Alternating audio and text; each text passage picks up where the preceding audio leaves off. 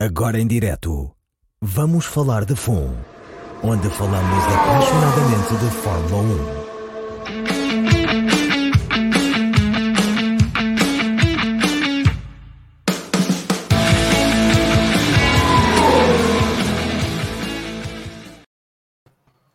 Olá, bem-vindas e bem-vindos a mais um Vamos Falar de FUN. Hoje comigo tenho o João Neto, o nosso correspondente especial em Brackley, tenho o Pedro Filipe, o nosso correspondente especial no Faial, e tenho o Vasco, que é o nosso infiltrado espanhol.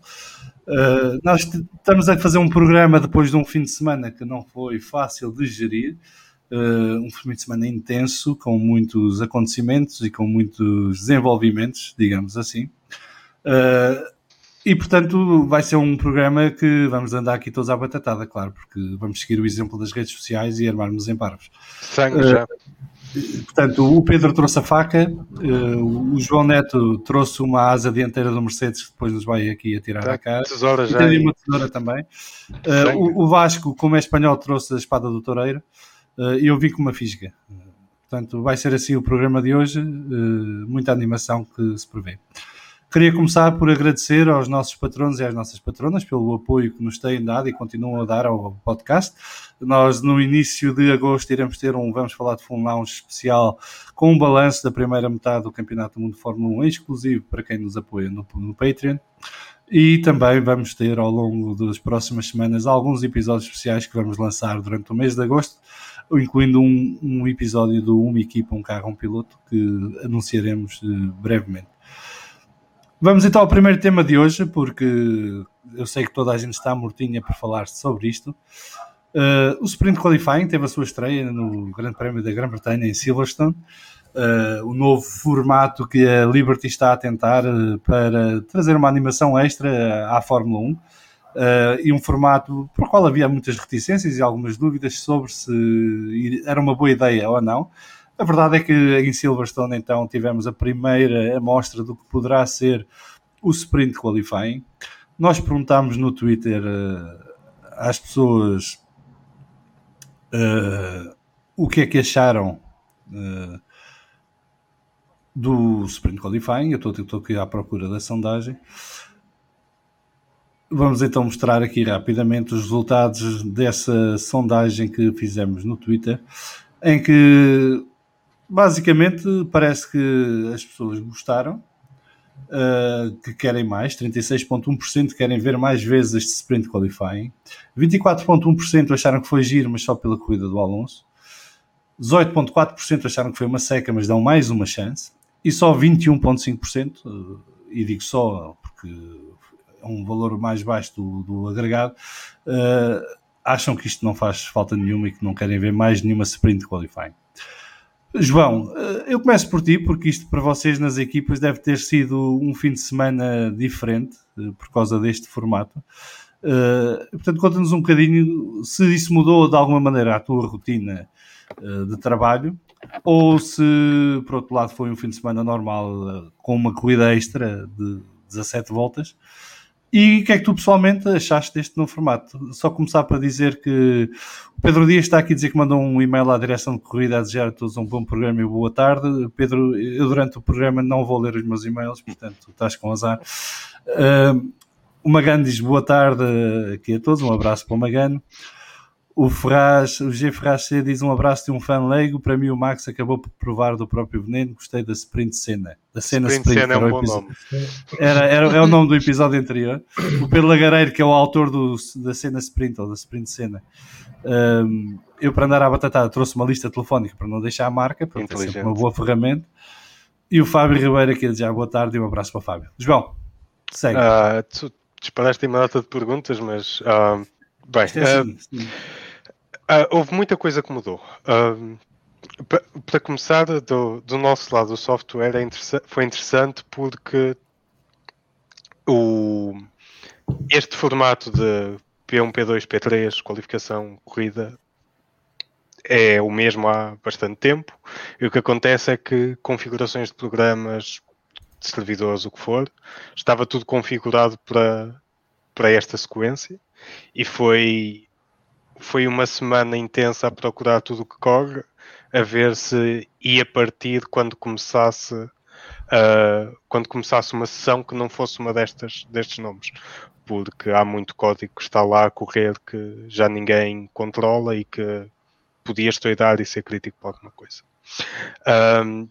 O que a FIA fez foi depois do último grande prémio, foi entre os 2 grandes prémios da Áustria, na quinta-feira fez uma sessão mock, uma sessão de teste, em que reproduziu telemetria como se fosse sprint qualifying, para as equipas testarem as ferramentas para esta nova sessão e ver se estava tudo ok. Isto só para dar um bocadinho de background de como é que as coisas funcionam atrás do pano, do palco. Uma coisa importante que mudou foi o Parque Fermé na sexta-feira.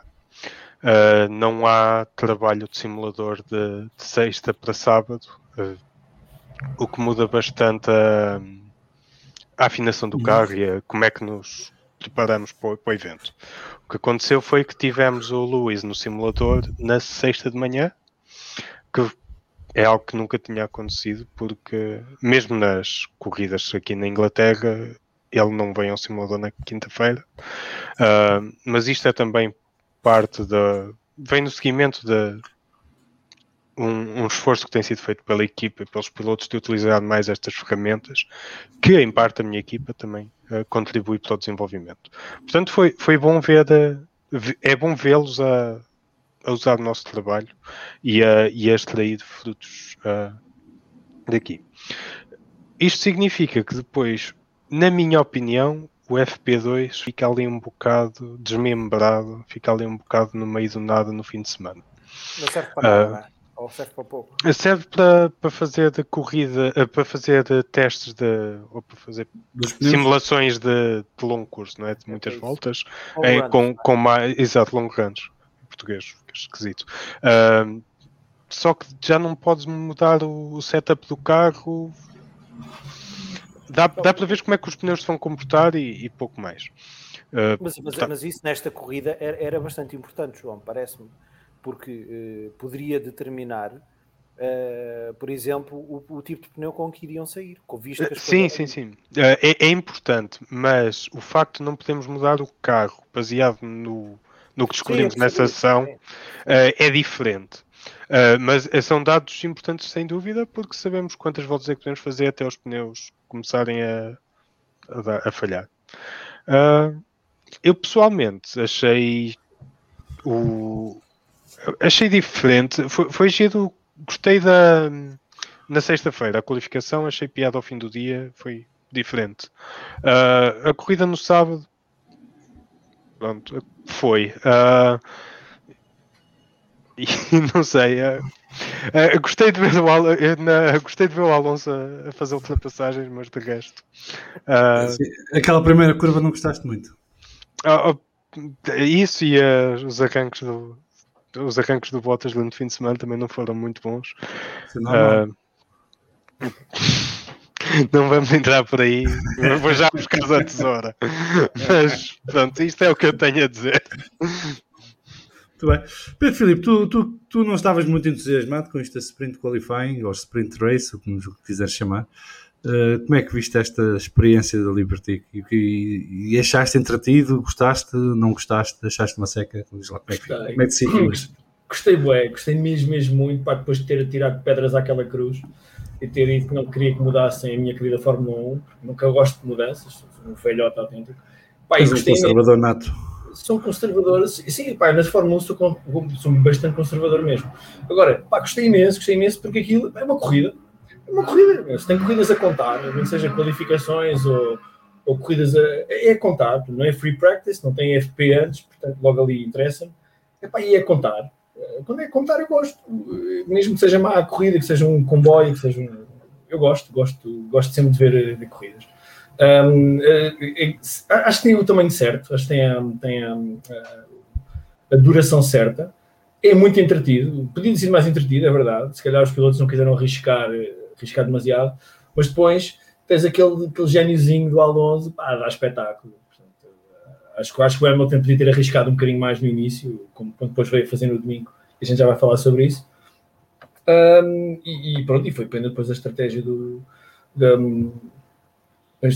a corrida do Alonso não ter sido ainda mais entusiasmante, porque eu acho que ele estava com tudo, sei que ele tem mais 5 voltas, eu não sei o que tinha acontecido.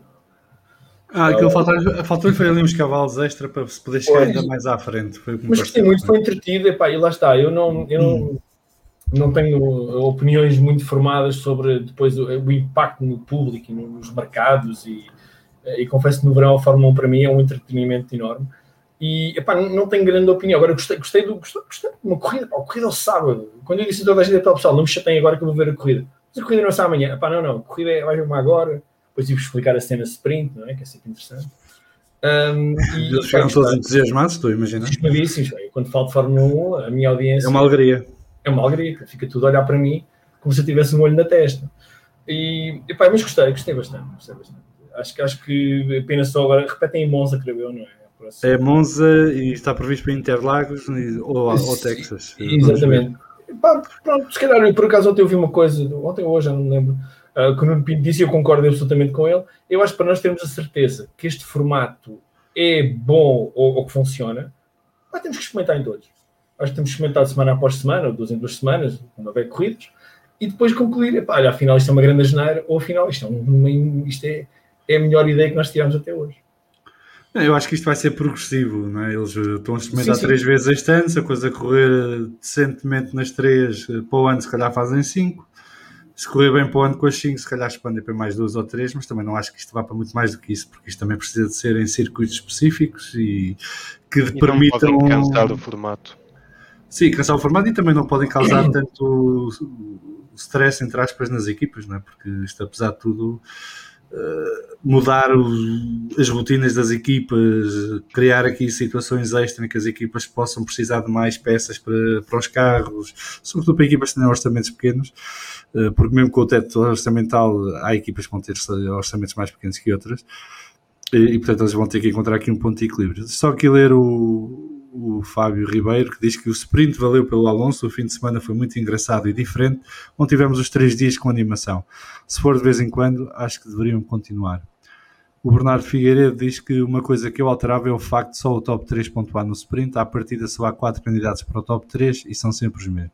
Sim, isso é uma realidade do momento atual, daqui a 1 ano ou 2 não sabemos, mas nesta altura é o que é. Vasco, tu que és um grande fã da Sprint Qualifying, andavas a pedir há anos isto.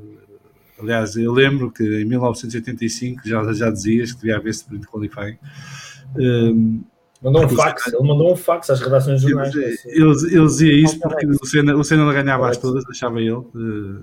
Mas diz lá o que é que achaste daqui da Sprint Qualifying deste ano. Eu também, a opinião que tenho é mais ou menos parecida com a vossa. Eu acho que foi uma mudança positiva. Acho que aquilo que o Nuno Pinto disse ontem faz sentido. É preciso perceber... Foi ontem ou hoje? Eu ouvi hoje. Ele gravou ontem e nós ouvimos hoje. Pronto. Tecnicalidades, pronto. Eu disse no podcast que eu ouvi esta quarta-feira de manhã. O da Eleven, podes dizer que é da Eleven. Sim, da Eleven, sim. Nós gostamos da Eleven. Acho que é importante perceber a implicação que isto tem em circuitos em que teoricamente não é fácil ultrapassar. Monza, apesar de toda a gente achar que é muito fácil ultrapassar, não é assim tão fácil ultrapassar como isso. Eu acho que talvez, por uma questão de ser mais fácil ultrapassar, talvez fosse melhor fazer em Spa. Mas acho que é importante testar em circuitos em que a coisa não funcione que seja tão fácil de ultrapassar.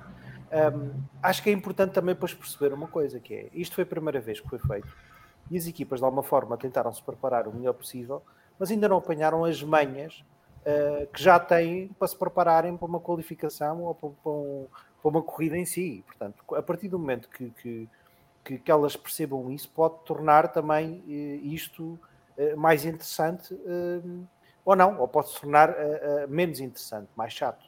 Mas é um formato que eu acho que vale a pena testar, não descartaria. Vocês lembram-se em 2016, quando tiveram aquela ideia peregrina de mudar o sistema de qualificação, percebeu-se na primeira qualificação na Austrália que aquilo não iria funcionar. Aqui foi exatamente o contrário, percebeu-se que existe espaço para melhorar. Eu também gostei da qualificação à sexta-feira, e vocês lembram-se com certeza, porque ouvem religiosamente o nosso podcast, que eu fui uma das pessoas que era muito contra essa mudança.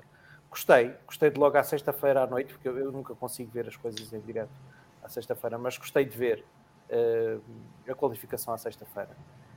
Acho que tem que se pensar um bocadinho qual será o melhor formato para o sábado, porque concordo que aquele FP2 ao sábado é um bocado anticlímax. Mas eu lembro-me que quando ainda havia o warm-up não servia para nada, mas já estou um bocadinho como vocês, quer dizer, desde que haja carros a andar na pista, a gente gosta de ver. Portanto. Atenção, eu era grande fã do warm-up. Okay? Eu também. Eles tenham acabado com isso. E se houvesse mais warm-up, se calhar não havia muitas coisas que... por isso, agora... Olha, se calhar o Leclerc tinha ganho no Mónaco este ano, se houvesse um warm-up. Por exemplo. Tinham descoberto no warm-up que o carro não estava bom. Exatamente. E tinham mudado e a coisa tinha corrido melhor. Porque agora, a parte que não funciona é se calhar a penalização, não era? Se por trocar. Agora, eu acho que o facto de ser uma corrida, e vamos supor que não tinha existido aquele desempenho fenomenal do Alonso. Vamos supor que não tinha acontecido. Por exemplo, aconteceu uma coisa que só por si tornava a corrida mais interessante, que foi o Pérez teve aquela saída que foi completamente por erro dele, não é? Não vi nada a demonstrar o contrário, e só demonstra que, quer dizer, a imprevisibilidade que as corridas têm, só por si tornam interesse. Quer dizer, o Pérez não foi muito bem sucedido desta vez, mas o Pérez normalmente até, eu quando vi aquilo acontecer ao Pérez e percebi que ele ia para o último lugar, até pensei, cá está um fator de interesse na corrida, porque vai ser giro ver o Pérez a recuperar lugares, não é? Por acaso não teve sorte e depois foi vítima daquela... Vítima não, o Red Bull optou por uma estratégia diferente. Agora, eu acho que em termos de resumo podemos dar como positivo, uma experiência positiva, e vamos ver como é que vai ser para o Monza. Aqui o Pedro Dias está a dizer que e pensar de futuro em ter 2 sprint races no domingo em vez de uma longa. Não sou grande fã da ideia. E depois também o Pedro a dizer que podemos agradecer à cena sprint. A primeira volta que tivemos no domingo, sim, já lá vamos, eu vou falar disso a seguir. O Fábio Ribeiro está a dizer que pensava que o Pérez não tinha ido a Silverstone. Só para acabar aqui o tema da Sprint Race, eu vou dizer que fiquei fã. Eu já tinha boas expectativas da Sprint Race. Aliás, a semana passada acho que até era o único no podcast que tinha boas expectativas para a Sprint Race, perante o negativismo do resto dos colegas que estavam cá no painel. Acho que se tivéssemos uma checklist para a Sprint Race que marcou tudo, portanto, houve alterações da grelha para domingo, houve ultrapassagens, houve acidentes, portanto, penalizações, apesar de que a penalização em causa até é um bocado parva, para não dizer totalmente parva. Olha, esse é que é um Racing Incident, estás a ver? Antes para me antecipar já aqui à próxima coisa. Esse é que é um Racing Incident. Isso é uma falsa partida, mas é uma penalização. Eu fiquei fã, portanto, quero ver mais. Acho que há circuitos que vêm aí que podem permitir isso, se não for Interlagos é um deles, definitivamente, e portanto, se houver Grande Prêmio do Brasil, quero ver uma Sprint Race em Interlagos, porque acho que vai ser espetacular. Monza, estou na dúvida, porque à partida pode dar para, mas não sei se a malta vai arriscar assim tanto, e é um circuito em que a diferença de velocidade dos carros vai fazer toda a diferença, não é? E, portanto, pode não dar a tanta competitividade como pensamos à partida que poderá dar. Mas só para acrescentar que em Monza costumamos ter o problema da qualificação deles atrasarem o início da volta e condensarem todos ali, não é? Pode ser que com o sprint qualifying depois a corrida chegue mais... Eu acho que eles estão numa onda de experimentar coisas. Em Monza podiam experimentar uma Q3 diferente, que é mandá-los para a pista um de cada vez, para acabar com essa palhaçada. Não estou a dizer como antigamente é que eles iam e esperavam que o outro fizesse a volta e não sei o quê, mas tipo, os carros vão para a pista com 30 segundos de intervalo entre si, e o carro que sai para a pista não pode perder os 30 segundos até entrar na volta rápida. Tem que manter um delta. E acabou a palhaçada, e acabaram os rebufos e essas coisas todas que... Certo, mas tu não tens espaço em pista para 10 carros com 30 segundos de diferença.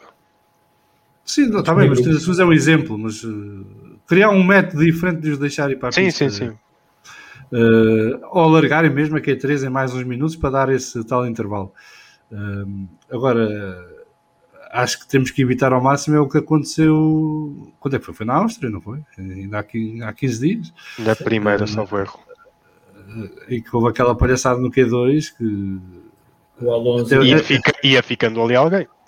ia ficando o Alonso e o Vettel, não é? Porque aquilo era um ou 2 segundos antes e o Alonso enfaixava-se no Vettel. Não via sequer. E aquela situação em Monza há uns anos, quer dizer, que foi aquele comboio. Não, mas é que isto está a acontecer cada vez mais vezes, porque há pistas que favorecem este tipo de coisas. Os pneus são uma porcaria, não é? Para qualificação. Não, mas são, para qualificação são uma porcaria por causa da janela de temperatura. Temos de fazer um bingo chart. Pirelli é porcaria. Check. Não, eu vou dizer uma coisa. Eu percebo isto tudo, corte de custos e não sei o quê e tal, mas quando havia pneus de qualificação não havia palhaçada desta. Pois não. Não é? Os pilotos tinham pneus de qualificação, usavam-nos só na qualificação e siga para bingo. E os pneus eram feitos para durar uma volta e meia, não é? Que era a volta rápida e mais uma parte da volta de lançamento. E acabou. E eu acho que isto devia regressar. Mas pronto, sou eu que sou mais saudosista destas coisas e que não acho muita piada em engarrafamentos em qualificações de Fórmula 1, que ainda por cima é o ridículo, é que parece que estão na entrada do parking para o shopping. Não é? Quer dizer, e estamos a falar de Fórmula 1, que é o pináculo do desporto automóvel, centenas de milhões de euros gastos todos os anos por cada equipa, não sei o quê, os melhores pilotos do mundo, e depois estão ali todos num engarrafamento. Que o João Silva Nunes, para acabar o tema da Sprint Qualifying, relativamente à Sprint Race, era porreiro ver em 3 a 5 durante o ano, a decorrer em circuitos escolhidos por sorteio. Cumprimentos a todos. Era gira a cidade. Era sorteio, mas tinhas de tirar 2 ou 3 corridas dali logo automaticamente. Por exemplo, Mónaco, Singapura, não dá para fazer Sprint Race. Se bem que Singapura... Abu Dhabi, talvez. Abu Dhabi, vamos ver que eles agora vão mudar como as mudanças, mas... Abu Dhabi reparava de vez e pronto. A Austrália, eles vão mudar agora também, portanto vamos ver se coisas. Mas também não são grandes mudanças. As da Abu Dhabi vão ter mais efeito. Imola é outro que não dá para fazer sprint. Este traçado atual. O anterior, Portimão também não deve dar. A não ser que o DRS. Tiramos quase metade das delas. Não, Portimão dá com o DRS, com as zonas de DRS anteriores. Não as atuais. Os carros do próximo ano vão ser uma máquina e vão permitir que nem todos atrasam uns dos outros. A puxarem-se uns aos outros. Exatamente. Por cima e por baixo, tudo. Eles vão todos de mão dada e tal, para não se tocarem uns aos outros, às vezes se estragar a pintura. Uma coisa, deixa-me só dizer, uma coisa é bom isto ter corrido bem, porque pelo menos não se começam a voltar a insistir em aqueles formatos das grelhas invertidas e essas parvoeiras. Pronto. Pelo menos... eu não tenho certezas de muitas coisas na vida, mas uma delas que eu tenho é que a grelha invertida na Fórmula 1 não funciona. Para isso prefiro os aspersores. Por exemplo, ou então os aspersores iam ser giros, as pessoas iam ser giros. Ao critério do diretor de corrida. A direção de corrida tinha que ser aleatório. Eu imaginei. Sim, mas ao critério da direção de corrida. A direção de corrida é que decide de repente abrir os aspersores. Eu imaginei um botão automático aleatório em que o diretor de corrida consegue transformar os pneus dos pilotos em blocos de gelo. Para tornar aquilo incrível. Mas isso já acontece mais ou menos. Não é verdade. Mas já acontece mais ou menos. Não, é assim, eu só para concluir aqui a Sprint Race, o que eu acho que, ou Sprint Qualifying, que é uma das coisas que eles vão ter que definir, é a questão do nome da coisa, se vale como qualificação e dá pole position ou não dá. Para mim, pole position é quem sai no domingo à frente, em primeiro lugar. É um bocado irrelevante quem é que lá chega, como é que lá chegam, mas pronto, percebo que há já aí malta que defenda que tem que ser a volta mais rápida na qualificação. Isso também, se quiserem, resolvem a coisa facilmente. Olha, isso é que quer dizer, Sprint Qualifying e a pole position é para quem fizer a volta mais rápida durante o Sprint Qualifying. Ia ser um festival, tudo a parar a uma volta do fim para meter pneus novos para ver se tentava a volta mais rápida. E fazer engarrafamentos como não te ponhas a inventar. Não, mas 16 voltas, para tudo. João 16 não voltas a sabe. aquecer. 16 Mas voltas a aquecer. A Liberty deve ver este podcast. Deve haver um gajo qualquer, estilo João Neto, a pôr legendas nisto. E os gajos depois vão nos culpar a nós. Depois vão dizer, aquele gajo é que... E o Bruno está no Algarve, presumo de férias, e a mandar-nos aqui um abraço desde o nosso lindo Algarve. Está de férias a sério. O Paiva está de férias a sério. É daquelas férias mesmo que nós temos. Está no autódromo. Alugou uma garagem das Não, está numa praia, está na praia. O Bruno está na praia. Não, isso é durante o dia, mas à noite vai para o autódromo e fica lá a dormir. Eu estou preso na ilha, foda-se. E esta gente na praia. Mas para concluir, eu pessoalmente gostava de. Quero ver as próximas duas, mas eu acho que por mim podem pôr isto em 5 ou 6 grandes prémios para o ano. Sim. Gostava que fosse um bocadinho mais curta, acho que daria mais intensidade à coisa e poderia tornar ainda mais interessantes as corridas. E concordo com a ideia de poderem dar mais pontos, já que é uma corrida, né? Se eles optarem por chamar a isto corrida, que se deem mais pontos. Se calhar um sistema mais parecido como era antigamente, os 6 primeiros pontuarem, 6 pontos para o primeiro, 1 ponto para o sexto, e pelo meio 2, 3, 4, 5, não é? João, em relação aos pontos, desculpa só interromper, o que é que tu achas do campeonato ser decidido ao sábado? Por exemplo, não me chateia. Não me chateia. Não. Eu era contra os pontos e depois de ter visto a corrida sprint, acho que qual é o problema? O campeonato pode ser decidido por uma volta mais rápida. Olha, eu nisto eu também não concordo. Eu não me chateio no sentido em que é igual para todos. Não, eu não, sim, é verdade. E sempre que for igual para todos, eu confesso que em relação aos pontos, não tenho opinião formada. Não, mas fica um bocadinho, não sei, não me soa bem ainda, mas eu chego lá, isto demora.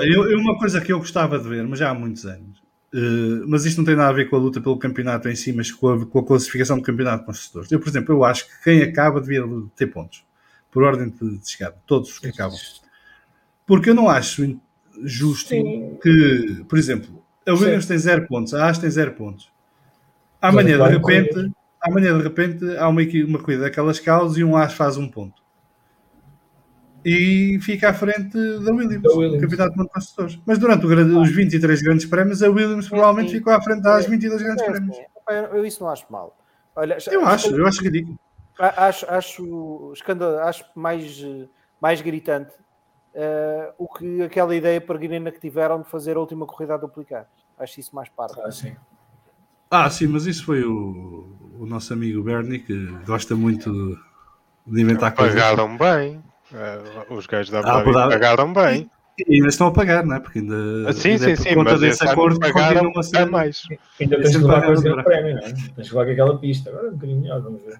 O Bruno Paiva está a dizer que gostou mesmo deste formato e que acha que deveria haver pelo menos 4 GPs e também acha que quem acaba deveria ter pontos. Pronto. E vai dormir no autódromo, confirma. Está aqui garantido. Eu fazia uma coisa, se mandasse. Se o campeonato já tivesse. Não, se o campeonato já tivesse decidido em Abu Dhabi, ou se chegássemos a Abu Dhabi com o campeonato decidido, eu gostava de ver isto em Abu Dhabi, que é uma pista chata. Porque quando dizem que uma pista chata é mau isto existir, não é no Mónaco, atenção. No Mónaco é mesmo muito difícil ultrapassar. Eu acho que poderia ser interessante isto acontecer numa pista como Abu Dhabi. Pronto, mas para quem tem ainda dúvidas de que isto de Sprint Qualifying não devia existir e que é uma seca e não funciona, vamos ao tema seguinte, que é o elefante na sala. Tudo o que se passou no domingo foi uma consequência do que aconteceu no sábado, por várias razões. Eu vou fazer aqui uma introdução sem dizer a minha posição em relação ao incidente. Primeiro vão dar as vossas, depois no final dou a minha. Quem me segue no Twitter já sabe qual é a minha, portanto também não há aqui um grande segredo. Mas no sábado o Lewis perde o primeiro lugar para o Max e, portanto, invertem ali entre os dois a ordem de largada para domingo. E acontece uma coisa curiosa que o João pode confirmar ou não, mas que eu acho que é público, João, portanto, se quiser, acho que estás à vontade para confirmar. A Mercedes percebeu no sábado à tarde que o motor Honda, o mapa do motor Honda, na saída da curva anterior a Copse, fazia ali uma espécie de lift and coast. Portanto, fazia ali um espaçamento e o Red Bull não era tão rápido naquela mini reta, na antiga reta da meta, como era depois noutras zonas do circuito. Isto tem um nome técnico, o Nuno até me explicou, o Nuno Pinto, que eu perguntei-lhe, porque eu nestas coisas estou assim um bocado, que tem a ver com o deployment do motor. E E a Mercedes percebeu, durante o sábado, que isto existia no Red Bull. Portanto, que o motor da Honda estava programado para naquele sítio, à saída daquela curva, não fazer um deployment normal para poupar alguma energia ou combustível, provavelmente. E o Red Bull então era um bocadinho mais lento nessa reta do que o que seria expectável. Estás a falar do deployment do IRS, não é? Da parte híbrida do motor, correto? Sim. Porque eles o resto não podem mudar. O que fez com que o Lewis Hamilton soubesse no domingo que ele ia ao sítio ideal para atacar, se precisasse. E isto explica em parte porque é que foi ali que o Lewis Hamilton tenta aquela manobra, não é? Porque, e também quem estava a ver as imagens do onboard vê que o Lewis apanha muito rápido o Max naquela mini reta. Mas não é só pelo motor, atenção. Mas estou a dizer, sim. O Lewis faz uma linha bastante diferente. Já lá vai. Mas pronto, isto explica um bocadinho porque é que naquele mini setor da pista o Red Bull era tão mais lento que o Mercedes. E depois, obviamente, como houve a troca de posição entre os dois e o Lewis não consegue recuperar a posição na largada, e na largada houve muita gente que disse que o Max foi fora. Eu fui ver, o Max nunca chega a sair de pista totalmente. Ele tem sempre 2 pneus para cada linha branca. E tem 2 pneus que vão fora, mas isso, de acordo com os regulamentos, está dentro de pista, efetivamente. Portanto, não é aquele abuso de pista que o Alonso se queixava nos grandes prémios anteriores, em que eles iam mesmo fora da linha branca e ganhavam velocidade e tração a fazer isso para saírem depois mais rápido da curva. Ali não, o Max vai fora metade do carro e a outra metade está dentro e, portanto, legalmente está dentro de pista e defende-se. E depois aquela luta até chegar a Copse é espetacular, não é? É aquilo que queremos ver, não é? Os dois picados, o Lewis consegue na reta do Wellington chegar à frente à travagem, mas o Max travando mais tarde consegue recuperar a posição e depois o Lewis fica com a linha de fora e perde um bocadinho o carro e sai mais lento dessa curva do que o Max, e depois quando chegamos a Copse dá-se um incidente. Isto só para dar aqui um bocadinho de contexto, portanto, houve vários fatores que vieram de sábado que influenciaram o que aconteceu no domingo. Portanto, mais uma prova de que a Sprint Qualifying fez aquilo que foi desenhada para fazer. Eu começava pelo João. Outra vez. Como é que... É isto, hoje está assim. E como tu tens a tesoura, dou-te já a oportunidade, que é para me defender mais facilmente depois. Como é que tu viste este incidente entre Lewis Hamilton e Max Verstappen e como é que achas que aconteceu? Eu estou-me a borrifar de ter sido entre o Max Verstappen e o Lewis Hamilton, para que saibam. Portanto, quero que a análise, eles têm nomes e portanto vamos usá-los, mas a análise não tem a ver com o ser Lewis contra Max, tem a ver piloto A contra piloto B numa situação que provoca um incidente. E como é que vocês viram essa situação? Mas, Salviano, desculpa. Mas é que isso influencia. Pois, é isso que eu ia dizer. Não, influencia ou não influencia? Porque já aconteceu muitas vezes. Podemos fazer duas análises diferentes. Podemos fazer a análise completa e uma análise parcial. A análise parcial, o que é que tu queres agora? É que se puséssemos ali 2 carros naquela posição, porque é que bateram? O carro A, o carro H e o carro M... Eu estou a chamar o nome. Pronto, mas eu estou a tentar abstrair. O que eu quero que as pessoas percebam é que a análise que estamos a fazer aqui não é porque gostamos do A e não gostamos do B, porque é o piloto A contra o piloto B, porque é o campeonato do mundo que está em causa. Certo, porque isto já podia ter acontecido várias vezes. Aí, já passaste uma linha que é gostar ou não do piloto, não interessa. Mas ser para o campeonato do mundo interessa para a análise. Na minha opinião. Mas isso, pronto. Analisa como entendes. Pronto. A questão da corrida, o carro que vai por dentro e a questão do e-mail do Toto foi precisamente isto. O que ele mandou por e-mail foi o diagrama que está no guidebook dos comissários, que é um esquema em árvore, que é o carro que vai por dentro, que está a atacar por dentro, está parcialmente, ou está alongside, não é? Ou do outro, tem direito à curva se tiver X ou se estiver significativamente ao lado do outro. Que era o caso, quando eles chegam à braking zone, o carro que vai por dentro está as rodas da frente estão quase lado a lado. A questão é que o carro que vai por fora, por causa da linha, que leva por fora da curva consegue carregar muita mais velocidade e o carro que vai por dentro tem que travar muito mais. Porquê é que ele vai tão por dentro? O carro que está a defender por fora, na reta anterior, encosta-o à parede, perfeitamente legal, só que faz com que na aproximação à curva eles estejam os dois em linhas comprometidas. Nenhum deles está na linha ideal. A linha de fora não é onde o carro de fora vai. E a linha de dentro não é onde o carro de dentro vai. Se eles estivessem a vir, se o carro de fora estivesse a vir na linha ideal, o carro está a atacar por dentro e iria na linha onde o carro de fora foi, o carro do Max neste caso. Eles estão shifted, estão os dois arrastados para dentro da curva. E isto é que impede o Hamilton de carregar velocidade para defender a curva. O Hamilton vai com muita velocidade, sem dúvida. Se conseguir ou não fazer a curva, não vamos saber porque ele, a meio da manobra, não é? Há ali uma reação. Agora, o carro que vai por fora começa a virar, desvira quando vê e volta a virar para dentro. Agora... Isso é uma reação normal, João. Ok, não estou a dizer que não é, mas que o viu e defendeu a posição dele. Agora, o que vai de dentro não é obrigado a ceder-lhe a curva também. Porque o que está no guia da comissão, que normalmente foi o que o Toto enviou, é que quem está por dentro naquela situação tem direito a espaço na curva. Quando o carro vai por fora vira, e vimos isto no Azerbaijão há uns anos com o Daniel e com o Max, quando o carro fica sem o apoio aerodinâmico à frente, perde o controle. Se o Hamilton conseguia carregar aquela trajetória e ficar dentro da pista se o outro carro não estivesse lá, mas o outro carro estava lá. Agora, o Hamilton tem culpa? Tem. O Max também tem culpa. Por isso, a minha opinião é que é um acidente de corrida e que a penalidade no máximo deviam ser os 5 segundos que tinham dado na Áustria por incidentes parecidos. Os 5 segundos a mais, pelo que se percebeu dos comissários de corrida, foi por ser naquela curva em que é uma curva mais rápida do que a curva 4. É que isso faz diferença. A curva em questão faz toda a diferença aqui. É só uma parte, depois eu explico porque à frente se quiseres, se não quiseres pegar no assunto. Mas a curva em questão tem tudo a ver com o facto de haver uma penalização.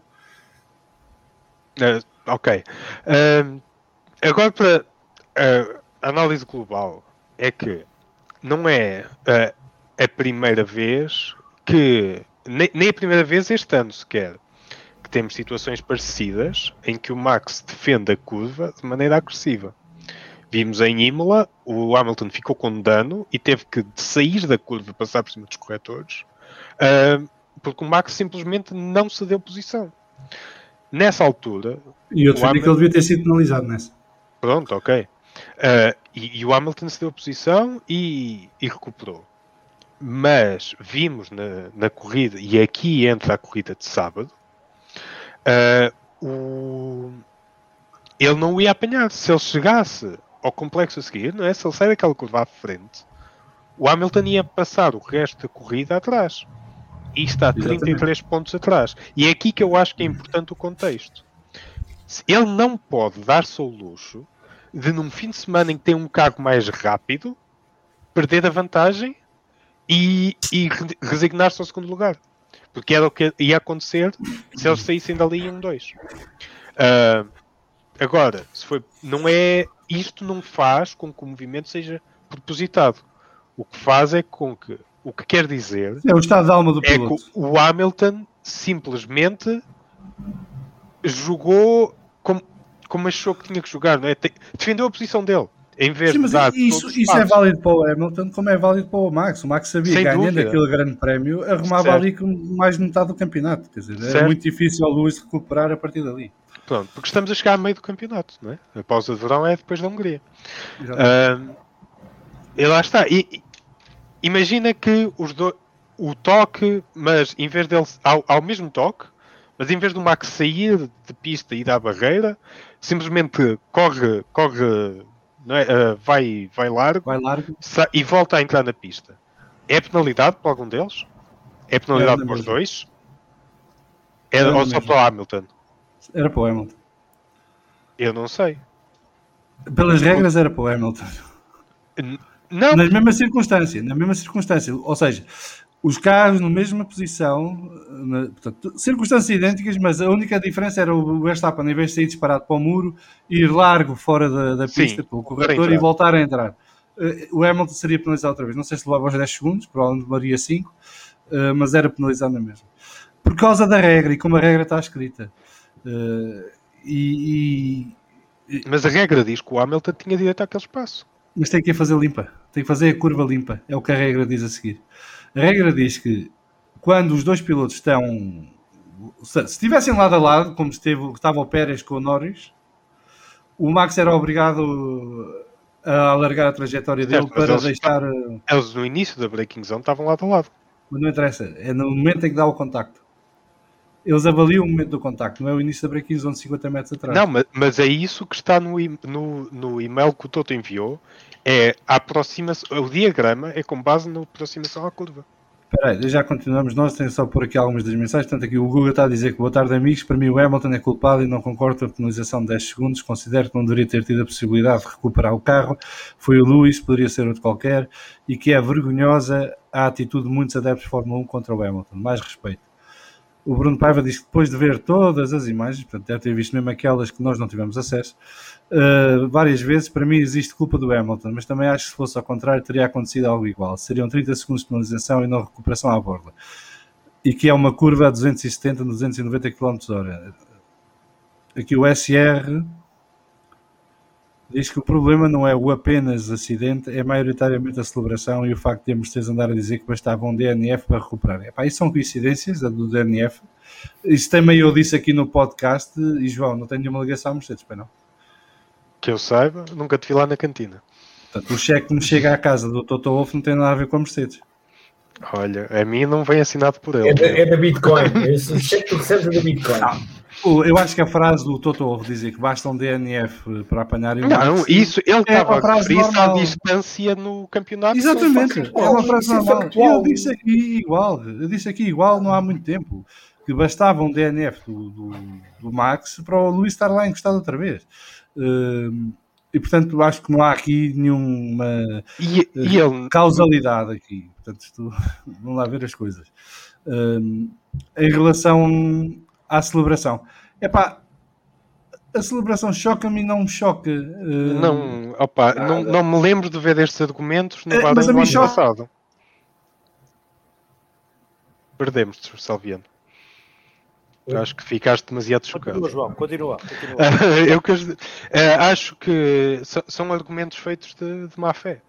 Porque não... O Hamilton via logo a dizer, ele nem sabia se ele estava bem, se não estava. Passou no rádio, durante a corrida, ele a perguntar se o Max estava bem.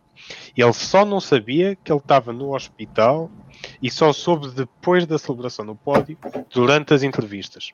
Foi já depois do pódio. Agora, se não devia celebrar, acho... Estava um ambiente de festa em Silverstone, imensos fãs, ele ganhar a primeira corrida já... O Hamilton já não ganhava uma corrida há mais grandes prémios, não é? Já não estava habituado a passar por um período de seca assim há muito tempo. E 2013. Pronto, ainda tínhamos os motores da outra senhora. Os bons, aqueles motores bons. Os motores bons. Exato. Barulhentos e não inimigos do ambiente. Eu pessoalmente gosto destes, têm-nos dado bastantes vitórias, mas pronto. Sim, mas tens de pôr uma coluna a fazer barulho naquilo, estás a ver? Fala lá com os teus amigos das Power Units. Exato. Olha, isto mas é fazer com bom. Não, podes fazer uns buracos no escape, nos pregos, que não estava na minha vez. Pá. Pedro, qual é a tua visão disto? Olha, eu vou começar pelo fim, pela celebração. É uma mão cheia de nada. Uma mão cheia de nada. Quer dizer, em Sakir, o Grosjean, eu vou relembrar, esteve em chamas. Em chamas. Estava num hospital. O senhor Sérgio Pérez ganhou a corrida e muito bem celebrou. O homem está vivo, está no hospital, está a ser cuidado. Celebrou, ninguém, não houve argumentos, ninguém veio dizer o Sérgio Pérez a celebrar enquanto o senhor Grosjean está no hospital. Ninguém disse nada. A última vez que eu me lembro, posso estar enganado, e houve muitas pelo meio de certeza, foi em 94, eu próprio critiquei o Schumacher quando celebrou a vitória no Grande Prémio de Imola, de San Marino, aquele em que o Senna morre. O Senna estava vivo ainda, na altura, aparentemente, ele morreu poucas horas depois da corrida, e ele celebrou. Eu até na altura aquilo caiu mal, sim, porque eu não gostava do Schumacher. Ele não sabia. Sim, mas eu não gostava do Schumacher, portanto, tudo servia para dizer mal dele.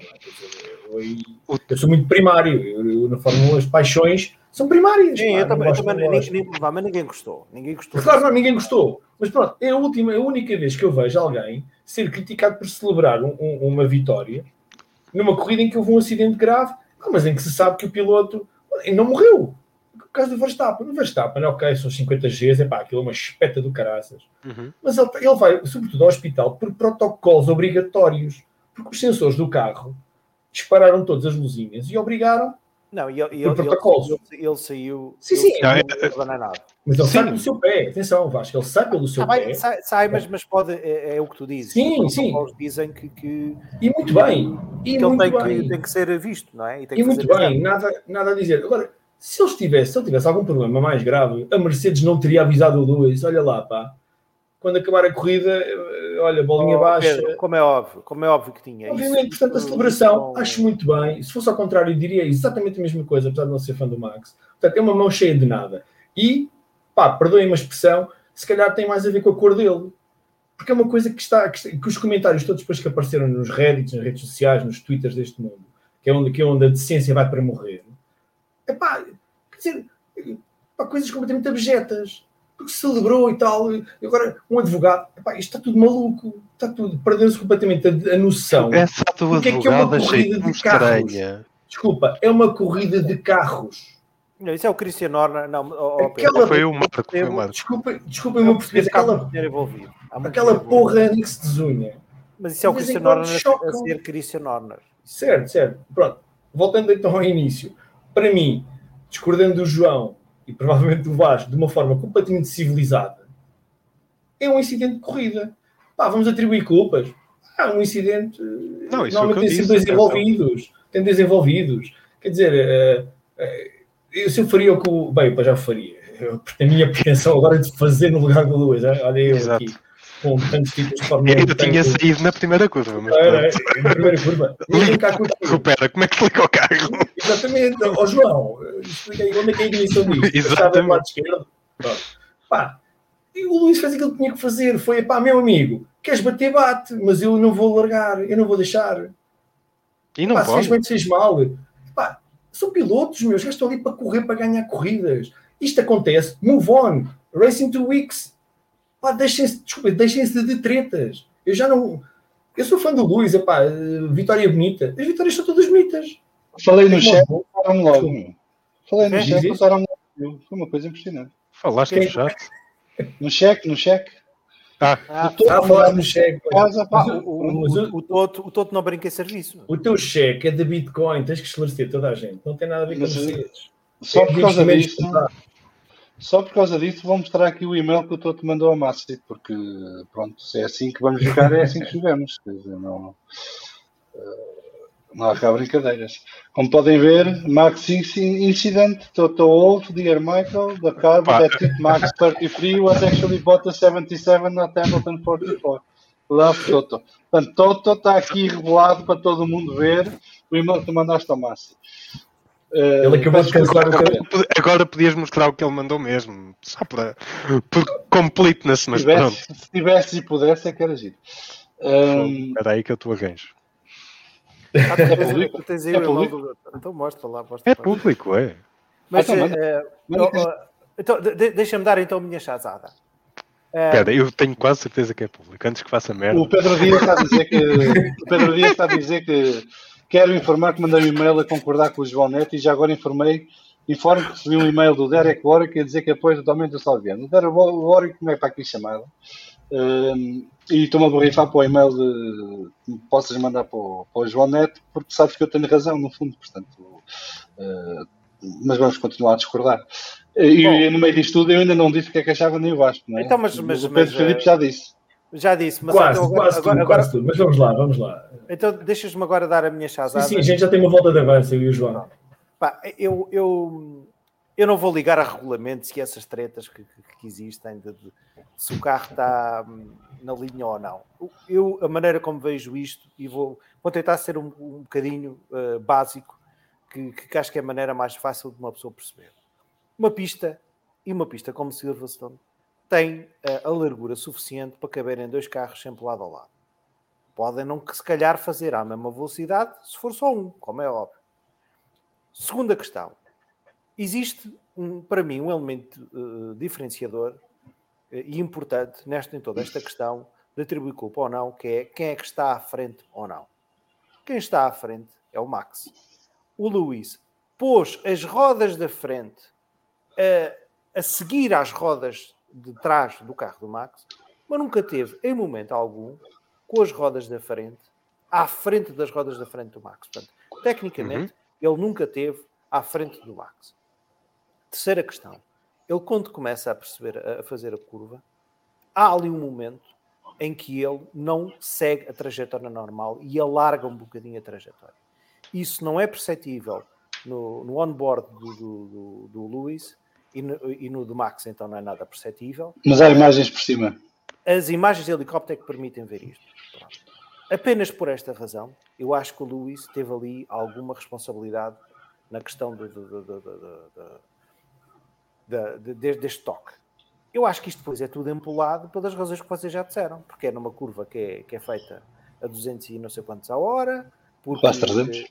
É quase a fundo a curva. Sim. Pelo menos no jogo, nos carros a sério, não sei. No jogo tens que levantar um bocadinho. Aquela não é bem a fundo.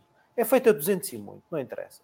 E uma coisa é a gente fazer no jogo, outra coisa é ter os tomates para fazer naquele carro. Não, mas o jogo dá para perceber que dá tipo para perceber. Curva que é. Agora, depois há outra questão que para mim é importante, é que tudo isto só teve a importância que também teve porque o Max ficou fora da corrida. E porque foi para o hospital. Quando tu próprio dizes que quer dizer que ele foi porque o protocolo diz que tem que ir. Porque se calhar em condições normais não ia. Pronto. Finalmente, tudo isto é feito. E há aqui eu acho que o Lewis, só para que fique claro, eu acho que há a existir um culpado aqui é o Lewis. E acho que o Lewis é culpado. Por esta razão que disse. O Max tem aquela... alarga a trajetória e depois volta a guinar o volante para a direita, porque é o que tem que fazer, porque senão não consegue fazer quando vai em frente. Portanto, eu acho que o Max poderia ter dado um bocadinho mais de espaço, mas também não tem que dar. Mas o carro, ele tem que dar espaço para os dois irem. E estava agora, lá. o Lewis tem mais responsabilidade para dar espaço aos 2 carros. Portanto, eu acho que o Lewis tem responsabilidade disso. Não vou estar aqui a discutir se tinha 5, se tinha 10, se tinha 15 ou se tinha 20 segundos de penalização. Isso para mim é leis e nem vou entrar nessa conversa. Só quer dizer mais uma coisa que é tudo isto é empolado pelo que tinha acontecido na Sprint Qualifying, pela travagem na curva Wellington, pelo que aconteceu nos outros grandes prémios. E o Hamilton, apesar de eu não concordar com aquilo, com o que aconteceu, porque acho que ninguém concorda em mandar um outro piloto para uma barreira a 200 a hora e com um impacto de 50G. Ninguém concorda com isso, mas são corridas, portanto, isso pode acontecer. Agora, há uma coisa que acontece depois disto, que eu acho que isso pode ter sido o Lewis, mais do que ter ganho 25 pontos ao Max, ou não ganhou, mas pronto, ter ganho a corrida e o Max não ter ganho, ganhou uma coisa, é que deixa um aviso muito sério ao Verstappen que ele também joga duro. Que era uma coisa que o Hamilton, de alguma forma, inteligentemente ou não... Só que eu não o conhecesse. Está bem, mas houve uma coisa. A maneira como ele se defendeu em vários pontos, em várias corridas este ano, começava a dar a entender, porque o Hamilton tem sempre a coisa, eu não me vou estar a chatear que este gajo é maluco, que é kamikaze, e quer ganhar a corrida já, quando sei que posso ganhar mais tarde, porque tenho um carro que dá para isso. Só que ele agora se calhar não tem um carro que dá para isso. Pronto. Portanto, se calhar tem que começar a meter a fuça mais à bruta, como o Verstappen faz. Portanto, eu acho que ele marcou uma posição perante o Verstappen. E o Verstappen, se calhar, começa a achar que vai ter que começar a achar que não se pode, tem que respeitar um bocadinho mais o Hamilton nesse aspecto. E eu acho que nesse aspecto, eu não sei se o Hamilton, se o Verstappen tem sanidade mental para perceber isso. Isso já não sei. Tem os conselhos do pai que certamente vão ajudar-nos. Mas o pai, desculpa-me, é um verdadeiro louco. Portanto, não. É por isso agora, mesmo. Eu nesse aspecto, acho que o Hamilton é o responsável. Agora, dou valor aqui sim ao facto do Hamilton querer ter posto os cotovelos de fora. Agora, e eu comentei isso até com o Lewis Hamilton, isto é um bocado... O Lewis Hamilton? Sim, não, falei com o Salviano isto. Isto é uma manobra um bocadinho à PlayStation, pá. Quer dizer, é um bocado. Eu concordo com tudo o que tu disseste, até essa parte. Tudo, até essa parte. Até que a responsabilidade é do Hamilton. Eu não nego a evidência. Agora, são corridas. Deixem os gajos correr. Porra, já chega. Okay. Já chega. Eu ainda não disse a minha versão dos factos, mas primeiro queria ler aqui comentários. Os comentários do nosso chat. O Bernardo Figueiredo diz que a celebração acha normalíssima, estava a correr em casa e foi uma vitória importante e difícil. Só fazer a correção, diz ele que a corrida do acidente do Grosjean não é o Pérez que a ganha, é o Lewis. A do Pérez é a seguir na pista exterior de Sakir. O Pedro Dias... Sim, obrigado. Tens razão. O Pedro Dias diz que a cena da celebração são mind games da Red Bull. O Lewis Hamilton só soube que Max estava no hospital pela Natalie Pinkham numa entrevista depois do pódio. Está aqui uma resma de comentários. O Bruno Paiva diz que Pedro Filipe desculpa, mas o Hamilton já fez esta manobra 2 vezes, além desta, e em alturas diferentes, algo assim é padrão. Ele está-se a referir aos toques com o álbum. Mas aquilo à terceira, ele tem que ter 3 para ganhar o carro. Então. 3 leva a bandeira vermelha. Ou bandeira preta. Guga Fiel diz que não me choca a celebração, voltou a vencer, aproximou-se ao primeiro lugar, foi perante os seus milhares de adeptos. Miguel Novo diz que boa tarde a todos. Tive que fazer uma sprint race para chegar a tempo, mas mais vale tarde que nunca. Bem-vindo, Miguel. Estás sempre a tempo. E podes recuperar depois com a gravação. O Gafiel diz que a info que os pilotos tinham era que o Max estava bem. O Tiago Durães diz que chegou tarde com a penalização do Hamilton. Já levaste 5 segundos, Tiago, mas pronto, como está provado, 5 ou 10 segundos dá para recuperar bem. O Pedro Lagreira diz que não só o Vasco, a unidade motriz do Red Bull, pode já não estar no melhor. Não sei a que é que ele se refere concretamente. Agora não está no melhor, não. Agora eles dizem que ainda dá para salvar aquilo, vamos ver. O Bruno Paiva diz que concorda em absoluto com tudo o que o Vasco disse, que a análise não tem nada de básico, pelo contrário. A Graça Carvalho diz que é isso mesmo, foi uma corrida empolgante. Não sei se queres acrescentar alguma coisa, João. Quero. Olá, mãe.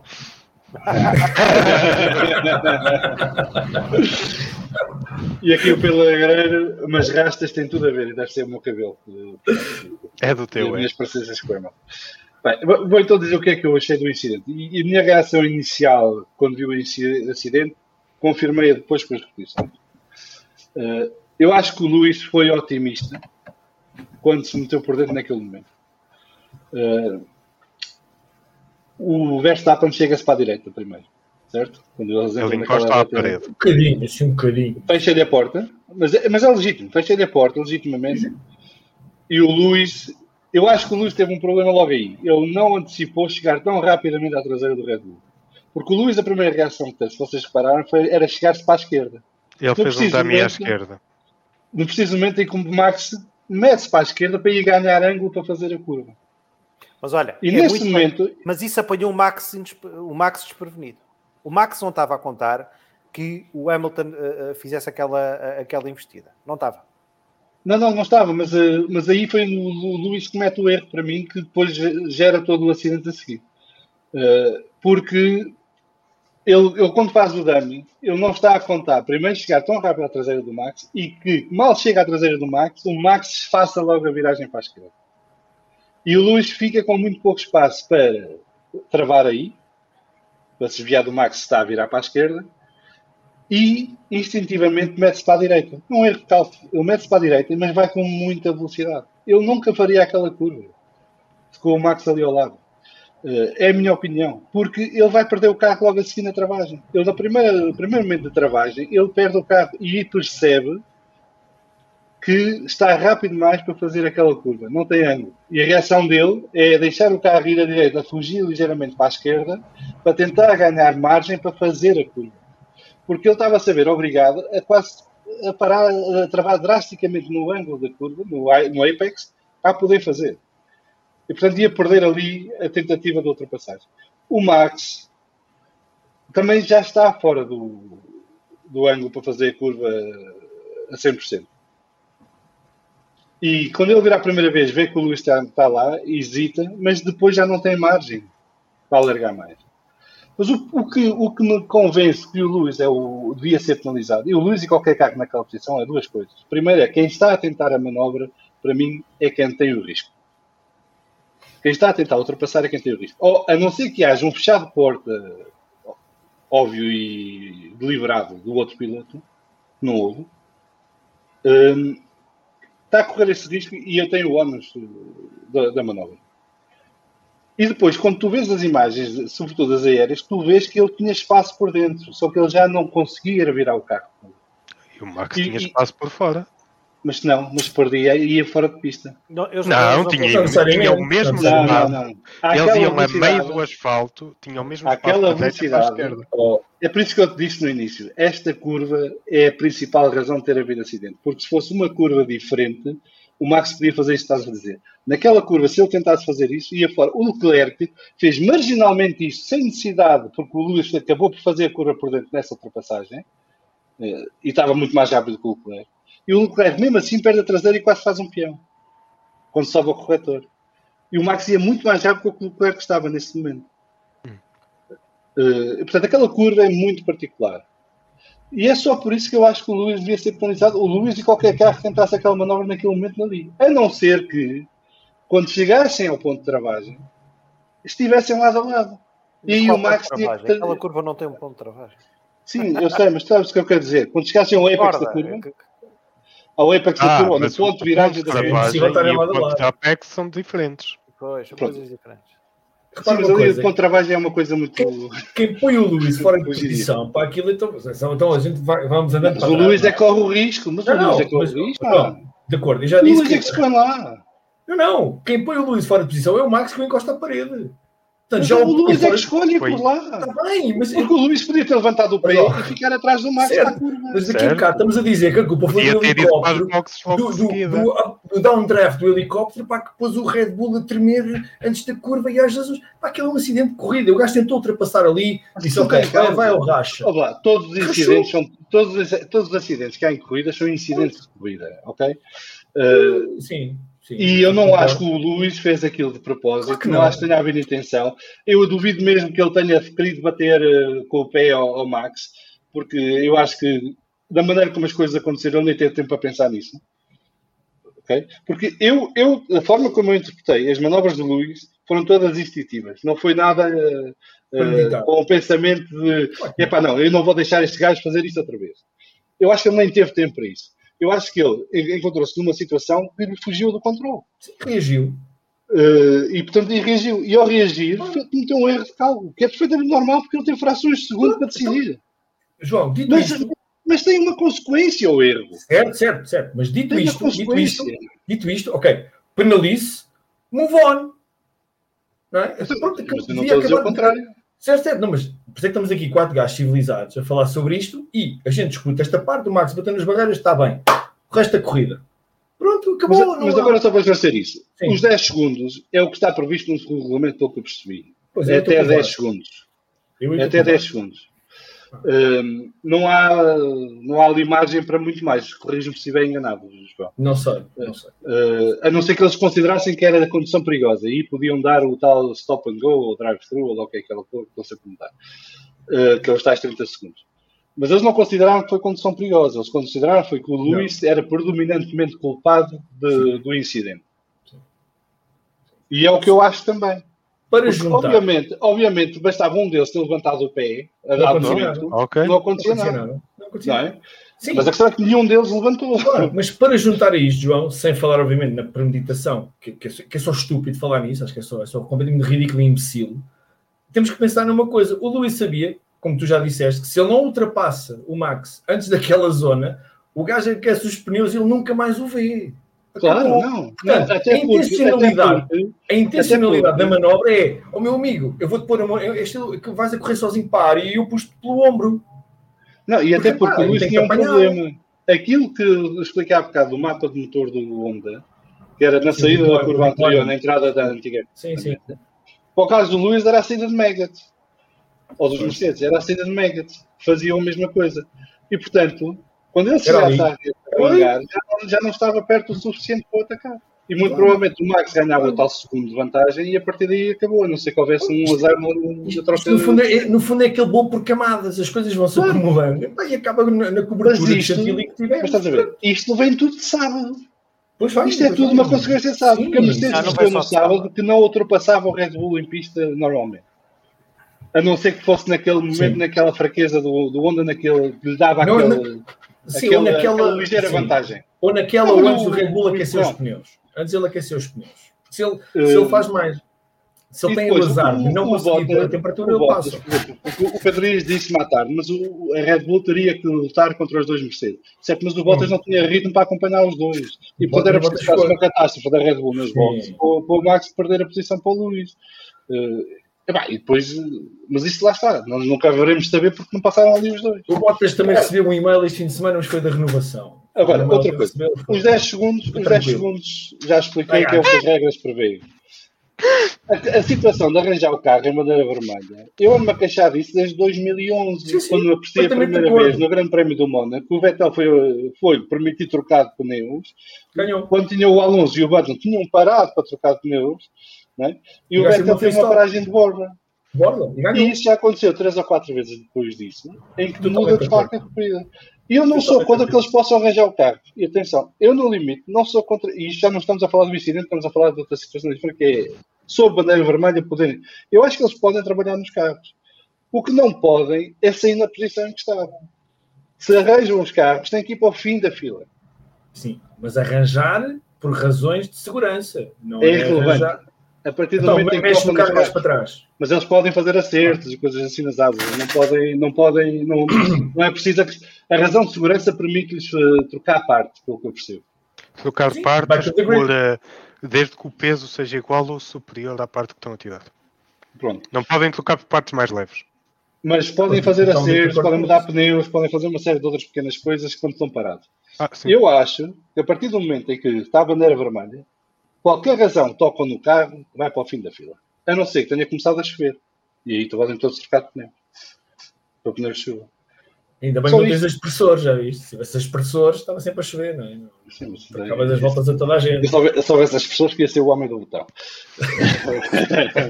Era o meu emprego de sonho. A minha cadeira de sonho, ser o homem do botão. Ora, está a chover. Diga. Mas pronto, acho que já percebemos que há várias posições. Eu não acho que haja ninguém que esteja errado, nem ninguém que esteja certo. Acho que há diferentes situações da mesma situação. Eu acho que pelas regras o Luís seria sempre penalizado por este incidente. Sim, acho mais óbvio esta penalização que a penalização ao Norris com o Pérez, por exemplo, porque lá está, eu considero que quem está a ultrapassar é que corre o risco. E portanto, eu não acho que o Norris devesse ter sido penalizado naquela situação. Porque o que estavam a pedir ao Norris naquela situação para fazer era estacionar o carro à direita para o Pérez ter espaço à esquerda. E portanto ele ia perder a posição para o Pérez e provavelmente para mais alguém, porque ele ia sair muito lento daquela curva. E portanto não acho justo ter pedido ao Norris, pedissem ao Norris ou sugerissem ao Norris que fizesse isso. Como não acho justa a penalização ao Pérez por ter feito o mesmo ao Leclerc na curva 6. No primeiro grande prémio, que já não sei se era da Áustria ou se era da Estíria. A única penalização nesse grande prémio que eu ainda achava que poderia dar alguma coisa era a do Pérez com o Leclerc a primeira, na curva 4, se o Pérez tivesse virado deliberadamente para cima do Leclerc. Que deu essa sensação com o on-board, mas só a telemetria que poderia provar. Agora, Aqui foi um incidente de corrida. Isto vai acontecer mais vezes. Portanto, para quem anda aí com os dramas e o Ai Jesus e a chamar nomes a toda a gente, preparem-se, porque vão ter mais 3 a 4 episódios desse até ao fim do ano. E provavelmente não serão só entre Max e Lewis, porque isto vai meter os segundos pilotos a dada altura e vai ser um festival. E ainda para mais quando os segundos pilotos estão tão próximos dos primeiros pilotos em muitas pistas. E, portanto, isto vai dar aço para muita coisa. E há que manter a cabeça fria a analisar isto. Isto não é futebol. Portanto, não temos que andar aqui todos aos berros e histéricos e chamar nomes a toda a gente.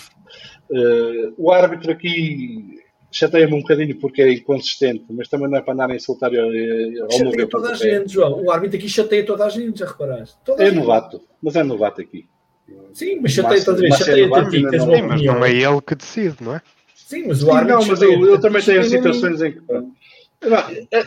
Do Stuart, só para acabar esta questão, já agora deixo aqui outro reto meu que dá muitos anos.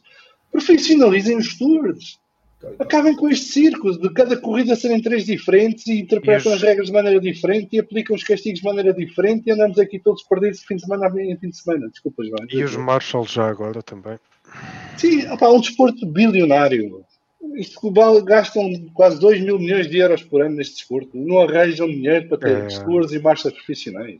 A economia do voluntariado. Mas eu acho que devem ter voluntários, acho isso giro, acho que é uma porta de entrada para muita gente de outra maneira não chegava lá, mas isso tem o seu espaço e tem o seu momento. Eu, por exemplo, já disse que gostava que eles reativassem o sistema das Grid Girls de outra maneira.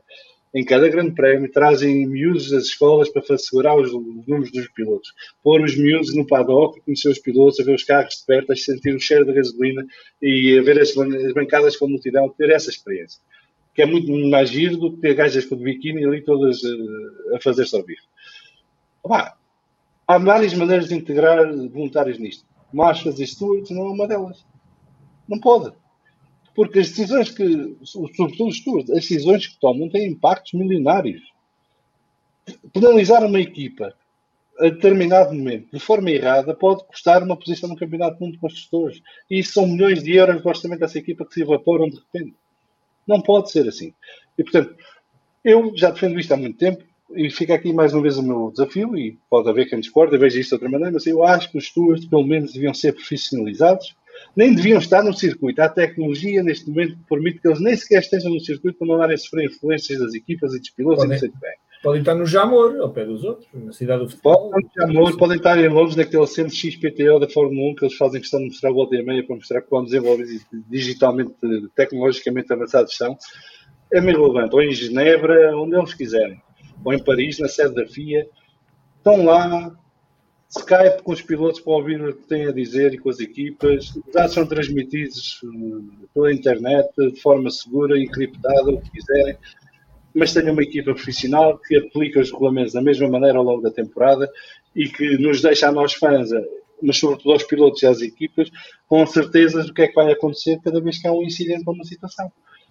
Porque o pior que pode haver para um campeonato é a imprevisibilidade na aplicação das regras. Porque senão é uma tourada.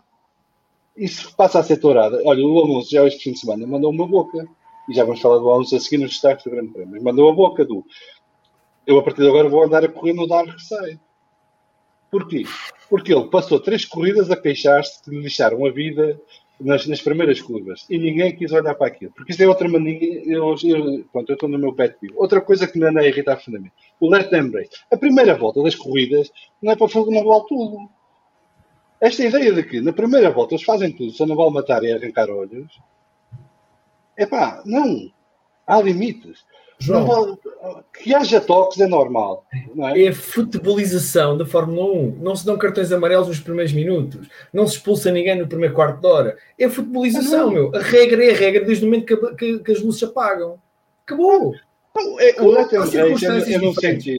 O let and race é no sentido que eles, quando saem na largada, por exemplo, quando vão para a primeira curva e vão 20 carros ao molho, é normal que haja toques. Não pode haver toques intencionais ou prejudiciais. Não. Há circunstâncias. São uma circunstância muito específica da corrida, que é a largada. Fechem os olhos aos toquezinhos que há, os empurrões e aos beijinhos que acontecem, tudo bem. Mas não é, vale tudo. Não é agora um gajo decide que o colega de equipa precisa de ganhar a corrida e vamos chegar aqui 4 carros à frente. Há limites. Mas pronto, eu calmo, já disse muita coisa e... Não. E repara uma Falaste coisa. bem. Nós temos opiniões diferentes em muita coisa e conseguimos falar sobre isto e discordar e levantar a voz. E a seguir, qual é o próximo assunto? É os destaques. Vamos a isso, pronto. E a seguir, olha, não bebemos um copo, estamos todos em sítios diferentes. Eu também só bebo. Isso é que é o sumos. problema. Eu só bebo Vamos sumos só- também, água. Portanto, não. Se nós os Só quatro, alguém acabamos tiver os que guiar, comentários. eu guio. Eu depois mostro os resultados da sondagem que fizemos no Twitter. Pá, porque isto é controvérsia vendo, portanto, esta é a sondagem que mais votos teve até hoje das que fizemos. Teve 736 votos, portanto, mais do que duplicou o recorde anterior. Portanto, a malta aqui tem É só opiniões bots, fortes. é só bots a responder. Olha, mas foi, sabes que eu, antes de revelar os resultados, vou dizer, foi giro que eu como fui eu que lancei a sondagem, eu vou podendo ver os resultados. Pá, eu ia espreitar, assim, volta e meia, durante as últimas 24 horas, e aquilo estava sempre a mudar, a haver um despique giro. E depois, no fim, houve uma resposta que se destacou. Mas mostra que há, de facto, muita divisão, e isto é bom, porque ninguém desenvolve, nem progride, nem melhora com consensos. Isto vai lá é com reflexão e perspectivas João, diferentes. desculpa só interromper mais uma vez. O que é engraçado é que tu estavas inicialmente pediste ao João Neto para tentar analisar sem pôr nomes nos pilotos. Mas o que é engraçado, e é isto que eu acho de ir na Fórmula 1, eu consigo defender as duas posições. Eu consigo, sendo fã do Hamilton, claro, ok, defendo o meu piloto e tenho aquela perspectiva, posição do campeonato, palmarés, a posição na corrida, o resultado que podia acontecer. Mas eu consigo abstrair-me, porque já vejo Fórmula 1 há uns aninhos, pôr-me no carro ao lado e perceber o que é que aquele gajo quis fazer. E não fez mal. Mas, E não vou só para julgá-lo voltar por a... isso. Certo, eu não vou julgá-lo por isso, nem vilificá-lo. Não é? Porque não é assim que Só para dizer uma funciona, coisa, pelo menos eu não. acho que o Max estava genuinamente convencido que tinha deixado espaço suficiente para o Lewis. E é por isso que faz a curva como faz. Não sei se concordo contigo. Não, eu acho que ele estava ok. eu acho que ele estava convencido que dava espaço para ele passar e para o Lewis passar. Eu não acho que... Porque se o Max quisesse ser filho da política, como já foi algumas vezes, tinha apertado mais aquela curva. Não lhe deixava aquele espaço todo. E ele podia ter feito isso. Aí ele provocava um acidente. Aí ele provocava um acidente mais cedo. Não sei se provocava, porque ele, se a lógica é que ele está a contar... Não, mas eu estou a seguir a lógica dos que dizem que o Max devia ter dado mais espaço. Se a lógica dele era que o Lewis ia levantar o pé, então ele fazia isso mais depressa. Porque o Lewis mais depressa levantava o pé. Estás a ver? Let's agree to disagree. Destaque do grande prémio. Mas siga, vamos embora. Vou ler aqui os comentários. Fábio Ribeiro. Eu acho que já chega de Lewis largar pé para o Max. Pronto, era isso que eu estava a referir. A gente quer a luta quentinha com respeito e vamos ter. E vai haver respeito, porque se não houver respeito não dura muito tempo a luta. O Bruno Paiva disse que para mim é exatamente isso, Salviano. Depois de analisar a frio um erro, deve ser penalizado, mas não foi deliberado. Foi perda de controle da situação. O Pedro Guerreiro diz excelente análise da minha parte. Ou então a do Neto. Ou do Neto, deve ser dos Joões. Exato. Dos Joões. Simão Alves, só acho que puderam mudar o que quiserem durante a bandeira vermelha. É uma grande estupidez, porque é como uma amarela, mas com os carros parados, para mim não faz sentido. Podem dar a vossa opinião, por favor, já devem. Pelo menos eu dei, não sei se vocês querem acrescentar alguma coisa. Não, Pedro Dias diz... Eu só queria acrescentar, porque há situações em que vamos estar a penalizar o piloto duas vezes. Se ele não pode... Sim, isto não é uma regra fácil de escrever, de delimitar todos os casos em que pode ou não. Porque se tem dano e levou uma penalidade porque alguma coisa, e isso por exemplo, vai... isso está ao seu critério. Se foi penalizado o incidente que provocou a bandeira vermelha, não pode alterar o carro livremente. E agora vês o argumento ao contrário, então estás a dar benefício ao gajo que tem penalidade que pode trocar sem penalidade extra. Não, estou a dizer é que quem foi penalizado, quem levou a penalização do incidente que causa a bandeira vermelha, não pode trocar gratuitamente, entre aspas, peças do carro. Quem foi penalizado não pode. Neste caso penalizia para o fim da grelha. Certo? Sim. Pronto, mas estás a penalizá-lo duas vezes. Não necessariamente. Porque ele provocou a situação pela penalização, vamos esquecer agora se concordamos ou não, Ele levou a penalização porque provocou uma bandeira vermelha, não desistiu, ok, conseguiu rolar até ao pit, ok, pode trocar a roda, a jante, a asa, mas lá para trás, duas vezes, pronto, aí Pronto, é uma double jeopardy. É algo, de facto, eu estou a sugerir aqui. Mas nunca fui Isto é detalhe só nisso. porque isto são ideias que já devem ter passado Não é perfeito, claro. por Não muita é gente fácil. com bastante mais responsabilidade do desporto que nós.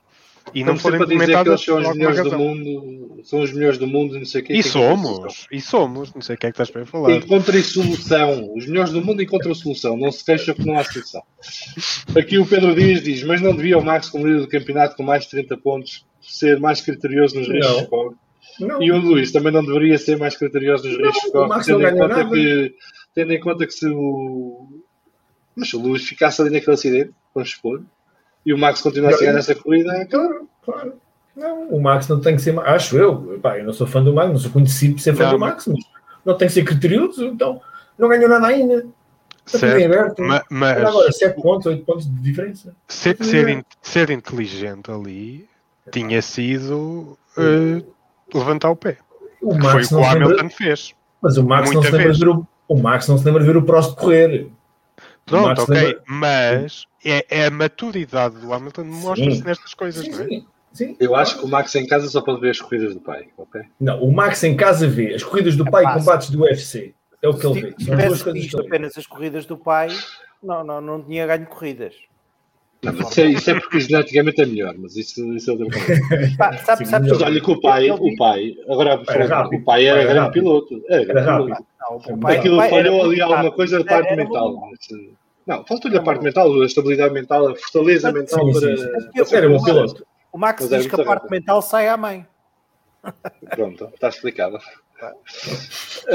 Aqui o Simão Alves diz que exato, também é uma boa ideia. Acho que está a falar da questão da bandeira vermelha. O Miguel Vaz de Carvalho diz que esperemos que sim. Não sei em relação a que já passou muito tempo. E que o estranho é como é que as equipas vão nessa cantiga. Também não sei qual é a cantiga. Portanto, Miguel, se quiseres deixar aqui mais à frente alguma indicação do que é que estavas a falar, nós podemos revisitar na altura. Ou então só mostrarmos... Eu acho que o Miguel estava a falar dos stewards serem rotativos. Serem profissionais. Sim, ok. Vamos então o Miguel está a dizer que isto é outra solução. Se há uma bandeira vermelha, não podem mexer no carro. Quando a bandeira vermelha é levantada, podem. E aí perdem o tempo de perderem nas voltas. Certo, mas aí corre o risco de com o pneu furado. Mas se não pode voltar à pista quando é levantada a bandeira vermelha, automaticamente na televisão. O que vai acontecer é simplesmente as equipas preferem abandonar o carro e retirar do carro da corrida. Não, corres o risco do gajo ter um pneu furado, estar no pit à espera que haja um restart e ele arranca com o pneu furado para depois parar na volta seguinte. Não arranca. Pois, mas é que eles ficam em fila indiana. Pois. Arranca, claro que arranca. Então. Arranca. Pois, faz um Gil Villeneuve. É uma ideia que tem que ser explorada não é fácil, batida, não é por nós e, portanto, vou só mostrar aqui os resultados da sondagem, então. Eu perguntei agora que os ânimos estão mais calmos, digam de vossa justiça, o incidente entre Hamilton e Verstappen foi incidente de corrida. É culpa do Hamilton, culpa do Verstappen ou culpa dos dois? Os resultados foram que 44,4% dos 736 votantes consideraram que foi culpa do Hamilton, 33,7% que foi incidente de corrida, 15,5% que foi culpa dos dois e 6,4% que foi culpa do Verstappen. Portanto, foi aqui renhido entre a culpa do Hamilton e o incidente de corrida. Agora no fim, ao longo do dia 2, a parte da culpa do Hamilton destacou-se mais um bocadinho, mas mostra que há muita divisão em relação a isto, a ponto de haver quem culpa os dois e de quem culpa o Verstappen, que é a parte que a mim custa mais entender neste incidente, achar que a culpa é do Verstappen na totalidade. Mas pronto, está aqui, está feito, não nos insultámos, conseguimos, não usamos as tesouras, as figas, as espadas de toureiro. O que é que tu trouxeste, Pedro? Pá, eu trouxe, acho que foi uma funda, é que eu tenho ali, uma funda. É uma funda, pronto. Não usamos a funda, estamos aqui todos vivos e podemos seguir adiante para o próximo tema de conversa, que é os destaques do Grande Prémio da Grã-Bretanha. Nós fizemos, como é normal, a pergunta do Driver of the Day, que eu posso mostrar se forem um bocadinho pacientes comigo. Toda a paciência. Isto é aqui a tecnologia a funcionar a grande velocidade, como podem ver. Isto cada vez mais profissional. Então, de de ver outra vez os trending topics, que é sempre interessante. Gostava de saber porque o RSS é um trending topic em Portugal. Epá, não sei nem quero saber. Quem é o vosso driver of the day? Eu disse para mim era o Alonso e para vocês. Qual era? Então 66,1% respondeu Leclerc, 21,3% Hamilton, 8,6% concordou comigo e escolheu Alonso e 4,1% escolheu Stroll. Eu pus o Hamilton, só para explicar, porque quem olhasse para mim de lado, porque é o vencedor da corrida, fez uma recuperação extraordinária a seguir ao acidente, geriu os pneus como tinha que gerir até à paragem nas boxes, de forma brilhante, diga-se, porque ele teve que aguentar aqueles pneus sem saber quantas voltas é que precisava de fazer com eles, porque foi à espera que encontrasse a tal janela para poder parar e cumprir a penalização sem perder mais posições do que o desejado, e o desejado parece-me que era não ir para trás dos dois McLaren naquela altura. E conseguiram, e depois com sucesso fez a recuperação até apanhar o Charles Leclerc, e ninguém me compara a ultrapassagem do Lewis ao Charles Leclerc com a ultrapassagem do Lewis ao Max Verstappen, porque não tem rigorosamente nada a ver. Só tem uma coisa em comum. Estava com Ferrari, é o sítio. Claro, é a mesma curva. Sim, mas não tem nada a ver, porque o Leclerc está com um carro ferido, não tem pneus, nem se pode defender, e sabia que se não fosse ali era a seguir, e portanto deixou o Lewis a meter-se por dentro e à fora. Achei piada, a quem no Twitter andava a dizer, o Leclerc viu o Lewis a chegar e escolheu viver. Escolheu sobreviver. Eu acho que vi uma bandeira branca. Eu acho que vi uma bandeira branca dentro do cockpit. Sempre. Está feito o driver of the day, portanto o Leclerc, o grande vencedor aqui também, não foi só na Fórmula 1, no site da Fórmula 1. Vasco, começo por ti. Os teus destaques do Grande Prémio da Grã-Bretanha, eu acho que querias começar pelo não anúncio da assinatura de contrato de George Russell. Espera aí, não. Antes de irmos a isto, eu esqueci-me aqui de uma coisa muito importante. João, tu tinhas aqui um update a fazer. Eu peço desculpa, passou-me, mas força. Não faz mal. Acho que tocámos nisto um bocado há pouco e contribuo, não quero estar aqui a falar sozinho. A questão dos insultos racistas que foram feitos ao Hamilton após a corrida, durante a corrida até, e queria aqui salientar o trabalho que o Hamilton tem vindo a fazer em relação a isto, e que lançou a semana passada, foi o primeiro produto da Comissão Hamilton. Foi lançado o relatório Hamilton, que está disponível online, que é este primeiro passo, o que é um levantamento de dados de números de representatividade no desporto automóvel. É focado no Reino Unido, são dados maioritariamente do Reino Unido, e tentar perceber o porquê é que não há minorias representadas no nosso desporto, e em toda a classe, em toda a categoria de desportos automóveis, não só na Fórmula 1. Acho várias coisas. O relatório está muito completo, cientificamente está bem feito. O que falta agora é daqueles dados pontos de ação. Isto é pura e simplesmente números de quantas pessoas é que há, quantas é que entram na escola, quantas é que desistem, quantas é que conseguem ingressar, de que universidades é que as equipas de Fórmula 1 recrutam, quantas pessoas, qual é a percentagem qual é a representatividade de minorias étnicas nessas universidades versus outras universidades onde as equipas não recrutam.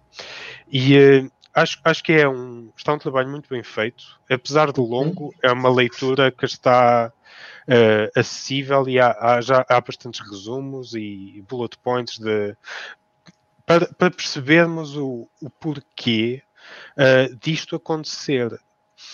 Porque o que vimos este fim de semana não é este fim de semana. Quando se diz que é um desporto racista ou que são feitos comentários racistas, e vem sempre alguém dizer: isso não acontece, nunca vi acontecer, eu não faço, os meus amigos não fazem, isto não acontece. Tanto acontece que o Hamilton vem a sofrer isto desde o início da carreira dele, e lembramos-nos em Espanha 2008, na primeira corrida dele, quando estava na luta com o título pelo Alonso, o episódio 7. triste que 2007. aconteceu em 2007, desculpa, sim. Em 8 ele ganhou, confere. Quando ele está na luta pelo título com o Alonso em Espanha, que aquela grupo de pessoas que foi vestido de macacos para a pista só para o insultar. Não é uma coisa de agora, é triste, e há muito trabalho a ser feito para combater isto. E uma das maneiras de combater isto é aqui que entra o trabalho que o Hamilton tem vindo a ser feito, é aumentar a representatividade para que quem está de fora veja isto como um espaço também deles e não só homens brancos de 40 anos para cima. Não sei se querem falar um bocado disto, se têm opiniões ou a dizer, mas isto era o que eu tinha a dizer, mais ou menos. Eu posso começar já e ser rápido.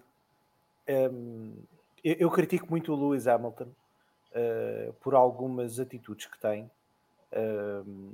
que são um bocadinho contraditórias com as posições que ele defende. Nomeadamente, sobretudo, algumas questões mais relacionadas até com o ambiente e com... Agora, em termos dessas posições que ele defende em termos de igualdade, eu acho que ele realmente tem que ser um porta-voz disso. Em primeiro lugar, porque é vítima disso. E tem uma posição e tem um microfone na boca que lhe permite falar disso e ser ouvido. Eu acho que isso é um problema que afeta toda a sociedade em geral, infelizmente. Quer dizer, não é na Fórmula 1 apenas, é em todos os desportos, é na nossa vida profissional, é na nossa vida social, na nossa vida pessoal. E acho que tu dizes e bem, é uma questão de mudança de mentalidade. E percebemos que o quão errado isso é. Infelizmente, não é só uma discriminação em termos de raça. É também de ser homem e mulher. Até vai mais longe que isso, que eu acho que é ainda mais grave. Porque uma mulher não é menos qualificada que um homem para fazer a maioria das tarefas, não é? Há tarefas que uma mulher pode ser mais qualificada que o homem e vice-versa. Agora, genericamente, e as desigualdades que existem em termos salariais. A Fórmula 1, nesse aspecto, tem nessa questão de género, tem sido bastante...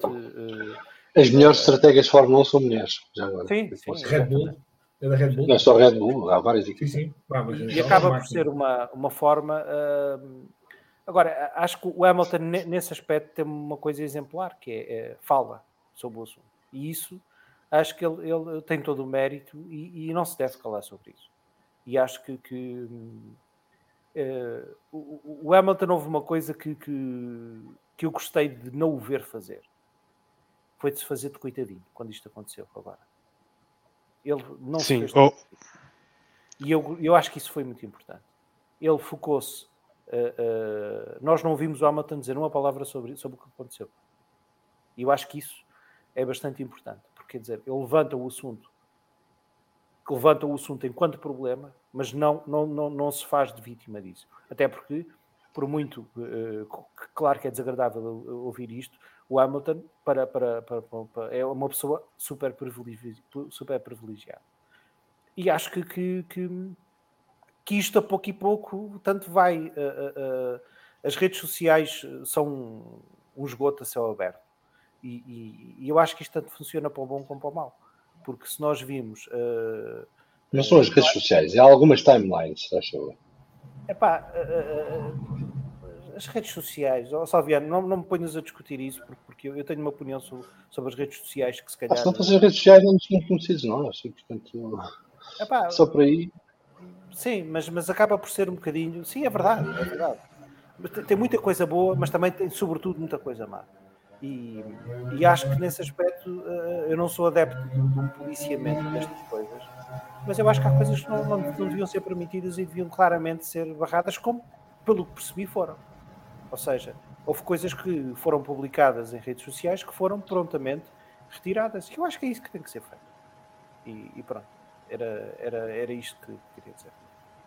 Pedro, queres acrescentar algo? Eu convivo muito mal com isto porque eu sou um adepto fanático da liberdade de expressão. Eu acho que cada pessoa, e aí faço minhas as palavras do Ricardo Araújo Pereira, portanto, o que eu vou dizer agora não é da minha lavra, mas eu gosto que as pessoas digam aquilo que pensam, sempre, porque assim eu sei onde é que estão os idiotas, e os imbecis, e os trogloditas, e os primários, e os básicos. É muito bom. Pá, tu dizes o que pensas, eu ponho-te logo aquilo como no FIFA, ponho-te logo uma coisinha por cima a dizer, olha, este é normal, ou este é isto, ou é aquilo. E no que toca ao racismo, vivo dividido, porque sim, policiar não é bom, mas mandar calar esta gente se calhar também não fazia mal a ninguém. Portanto, eu vivo dividido nisto. Concordo que o Hamilton tem sido, já há bastante tempo, felizmente no ano passado as coisas começaram a ter uma proporção um bocadinho maior, e mais visível, digamos, nos meios de comunicação social e nas redes sociais. Epá, isto resolve-se, todo este problema de desigualdade e das desigualdades de oportunidade, desigualdades não só de género, como de cor, de raça, de orientação sexual, do que nós quisermos. Epá, só se começa a resolver com uma educação logo desde pequeninos. Desde pequeninos, na escola, em casa. O problema é, e agora lá está, vou ser conservador, vou ser o velho aqui de nós os quatro, como se calhar vocês chamam alguns mais velhos do que eu, epá, é dali de pequeninos. Porque o que nós vemos são a emulação de comportamentos. As pessoas só dizem o que dizem e só falam do que falam, sobretudo nas redes sociais. Perdão-me, Salviano, mas as redes sociais são um megafone destas coisas, que têm coisas muito boas, porque viram alguém fazer, porque viram o pai, a mãe, o tio, o amigo, o mais velho, assim, fazer, dizer, e aquilo tornou-se aceitável. Não é? E nós vimos nestes últimos 4 anos, sobretudo naquele país do outro lado do Atlântico, em que se banalizou os maus tratos, o bullying sobre algumas classes profissionais, os jornalistas, classes sociais mais baixas, etnias, portanto, banalizou-se, aceitável. Portanto, se aquele gajo que é o dono, o patrão, ou o chefe, ou o presidente, pode, ou o meu pai, pode dizer, eu também posso. E o problema está muito enraizado. E isto põe a nu, aquilo que o João Neto acabou de dizer há pouco, de há racismo todos os dias. Se o Hamilton sofre isto, vocês imaginem o que sofrerá o Zé Manel, que trabalha, eu não vou ser desrespeitoso, nas obras, ou trabalha num escritório, ou num banco, ou noutro sítio qualquer, que não tem um holofote em cima dele, e que não tem uma timeline no Instagram com milhões de seguidores, e que não pode pôr isto a nu. Portanto, existe, tem que ser, foi feito já muito progresso, é verdade, mas não chega. E eu confesso, não conheço o trabalho da Comissão Hamilton, confesso que não tenho tido tempo sequer para ler. É recente também. Sim, tem uma semana. Sim, não, mas nem os meus e-mails eu consigo quase dar, até com os e-mails que tenho recebido do Massi e do Wolf, não consigo lê-los. Não. O João diz lá ao Dr. Wolf que eu não consigo, não tenho tempo. Ele tem que pôr urgente lá. Pois, só assim é que eu consigo. Os do Bitcoin, então, estão todos parados que eu não consigo, estão todos por ler. Mas sim, acho que tem sido feito progresso, é verdade, mas o progresso não pode parar, não acaba, e acho que a Fórmula 1, já agora só falando um bocadinho da igualdade de género, e eu tenho que falar nisto com algumas amigas, com algumas raparigas, e perguntar a opinião delas sobre isto. Eu acho que o desporto automóvel é o grande equalizer, é o grande igualizador. Não acho que haja grandes diferenças, como o Vasco disse há pouco, em termos, por exemplo, físicos, para uma mulher não ser piloto de Fórmula 1. Agora, lá está, temos que ir ao karting, temos que ir aos 4, 5, 6 anos e dizer, não, vocês também podem correr. Elas também podem correr, elas podem ser tão boas ou melhores do que vocês. Portanto, certo. É de pequeninos, é lá atrás, é igualdade de género, igualdade racial, sexual, etc. É lá atrás que começa. Eu, antes de dar a minha palavra, só que o Jonathan, e olá a todos, peço desculpa pelo meu atraso temporal, não pelo mental. Já alguém disse o que eu queria ouvir, Hamilton deveria ter sido desqualificado. Não, estás a usar? Ninguém defendeu a desqualificação do Hamilton. Desqualificado e está ali contra uma parede, já mandaram vir os fuzileiros para fuzilar o gajo. Não há pedrada. Não era para revelar essa parte? Vocês também são os estragas. O Pedro Lagueira diz que o Facebook é um dos maiores loads do mundo. E o Nuno Couto está a mandar aqui um abraço ao Vasco. Grande Couto. Pronto, eu vou dar os meus 5 centavos sobre isto. Eu já aqui tinha dito, já não foi semana passada, 2 semanas, que fiquei muito contente por ver esta comissão do Hamilton aparecer. E elogiei o Hamilton por isso, porque uma coisa era ele andar a falar e usar t-shirts, outra coisa era fazer algo concreto. E está a fazer algo concreto. Portanto, isso é muito positivo. E finalmente acho que começa a perceber que tem uma plataforma gigante que pode usar para estas coisas. Eu dei um exemplo há 2 semanas daquela conversa com os miúdos na escola. Depois até que eu vou com uma troca entre ele e os miúdos muito engraçada. Mas que eu acho que é importante esse tipo de trabalho. E acho que tem que ser pessoas como o Luís. Só para acrescentar que tiveram outro grupo de miúdos na fábrica esta semana. Falar com ele e com o Toto. Trabalho infantil, João Neto. Trabalho Exatamente. infantil. São peças muito pequeninas e dá para eles irem lá ao carro com as mãos pequeninas. Desculpa. Isto era no Schindler, não era? Acho que era. Era. Exatamente. Mas isto é muito importante, esse tipo de exemplo, de liderança pelo exemplo, de se sacrificar o seu tempo, o seu descanso. Opá, o que nós não gostávamos e criticávamos era o Lewis ao domingo no Grande Prémio fazer estas declarações e à semana está numa ilha paradisíaca a fazer fotografias ao bronze e a mostrar o cão. Ok? E foi sempre essa a linha de pensamento crítico que tivemos aqui em relação ao Lewis. Aliás, porque eu acho que em relação ao Lewis de piloto, raramente criticámos o Lewis por qualquer que seja.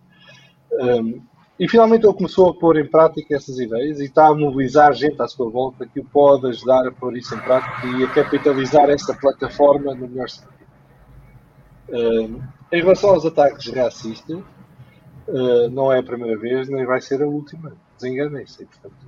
Agora, o que eu acho, e que sempre achei, é que isto não se resolve com blá blá blá, resolve-se com a ação. E a ação é nas redes sociais, veem, denunciam, bloqueiem. Se é ao pé de vocês, porque isto está mais perto de vocês do que vocês pensam, é falar com essas pessoas que vos são chegadas e tentar perceber a razão das coisas. Porque a maior parte das vezes o racismo é por ignorância. Não é por mais nada. É um medo do desconhecido, é a ignorância da diferença, a falta de respeito pela diferença. Porque fala-se muito em compreender e understanding, não sei o quê, mas há muita falta de respeito. E esse respeito tem que ser incutido nas pessoas. E há muita gente que diz essas coisas e que fala essas coisas que podem ser trazidas para a luz. Aqui no contexto de Star Wars. Não têm que ficar no Dark Side, podem vir para o lado da luz. Porque são pessoas que depois... Eu já vi pessoas que fizeram os comentários mais racistas possíveis e imaginários e depois, quando houve uma situação em que pessoas depois estavam aflitas, foram as primeiras a ir ajudar a resolver e ficaram amigos para a vida. Como já vi ao contrário, pessoas que nunca abriram a boca sobre o assunto e que à primeira oportunidade cometeram atos racistas. E, portanto, temos que perceber se são pessoas que nos estão próximas, que temos alguma influência, porque somos amigos, familiares, colegas, tentar perceber porque é, ter essa conversa com elas e tentar trazê-las para o lado certo da questão. O que não podemos fazer é ser cúmplice pelo silêncio e nasce. Nunca. Porque se o formos, somos iguais. E que ninguém tenha dúvidas disso. Nem acho que eu estou aqui armado em moralista. Quem escolhe o lado do silêncio e da inação é cúmplice. Não tem outro caminho. E, portanto, eu acho que todos nós temos um papel nesta questão. Todos nós temos algo a fazer nesta questão. E temos que apoiar quem está a fazer por combater o problema. Eu, na parte que me toca em relação ao Vamos Falar de Fundo, quem fizer qualquer comentário nas nossas redes sociais que seja minimamente nesse sentido, será automaticamente bloqueado e denunciado. Sem hesitação. E pode ser o meu melhor amigo da vida. Porque deixa de ser assim. Atenção, não é só sobre questões de raça, é sobre questões de género também. Sim, de ódio. De ódio. O que é que seja. É logo limpo. Depois, em relação à questão da diversidade na Fórmula 1, eu acho que a Fórmula 1 já foi muito pior que o que é. Sim. Tem havido uma evolução natural das coisas. Acho que o trabalho que a Comissão AMSA está a começar a fazer, e espero que continue e aprofunde, pode servir para mapear a origem do problema ao nível da educação, do sistema educativo, por exemplo. ao nível da origem social das pessoas, que eu acho que tem muita influência, porque muitas vezes é a pressão social ou o contexto social em que as pessoas estão que as impedem de poder continuar o estudo numa certa direção e que os impede de chegar a certos patamares. Há toda uma secção do relatório precisamente sobre educação e background social. E porque é que as crianças do centro das cidades não seguem desporto automóvel? É olhar para isto tudo e até começar a perceber onde é que está a origem dos problemas e depois, então, começar a fazer recomendações junto das entidades competentes e dos governos para se comece a corrigir essas situações. E isso tem que ver não só com a igualdade de género, mas com a diversidade racial, religiosa, preferência sexual. Eu não gosto da palavra preferência sexual. Orientação sexual, obrigado. Tudo isso. E, portanto, acho que é um trabalho que tem que ser feito. Acho que eu, pessoalmente, enquanto adepto do desporto, apoiarei sempre a Fórmula 1 para que esse trabalho seja desenvolvido e feito. Porque acho que a Fórmula 1 não vai resolver nenhum problema, mas, lá está, tem um palco gigante que pode servir de montra para que esses problemas comecem a ser tratados de uma forma mais direta e que as pessoas percam o medo de os abordar e a Fórmula 1 pode criar mecanismos para que os fãs espalhados pelo mundo possam integrar iniciativas e trabalhar em conjunto com governos, ONGs, com grupos locais, no sentido de criar condições que permitam a todos poderem ter uma vida mais justa, porque aí estamos a falar de justiça. Não é de mais nada. Posto isto, acho que já chega por hoje falarmos disto e é tema que vamos falar várias vezes ao longo do tempo, à medida que as iniciativas vão surgindo e houver desenvolvimento. O Jonathan diz. É só acrescentar duas coisas. Uma coisa, que é, acho que se isto tivesse acontecido há 3 anos atrás, não tínhamos visto as equipas, os pilotos, a vida em apoio público ao Hamilton. Acho que só por isso já valeu a pena e já mostra o progresso que foi feito por causa do que aconteceu ano passado, da força que o movimento começou a ter o ano passado. Tanto que, lá está, como aconteceu em 2007, ninguém na altura não houve esta onda de apoio, nem aconteceu nada. Não. E 2007, é o silêncio que tu estavas a falar. Em 2007 passou ao lado de muita gente que não devia ter passado. E, portanto, eu não sabia desse incidente. Não, é muito famoso. E ainda hoje se fala disso sempre que há um grande prémio de Espanha. Sim, e envergonha muita gente. E sobretudo espanhóis. Sim, mas não tem nada a ver com os espanhóis. Mas foi em casa deles, não é? Foi em casa deles, entre eles. É verdade. E ainda hoje tem uma aura de vergonha por causa desse incidente.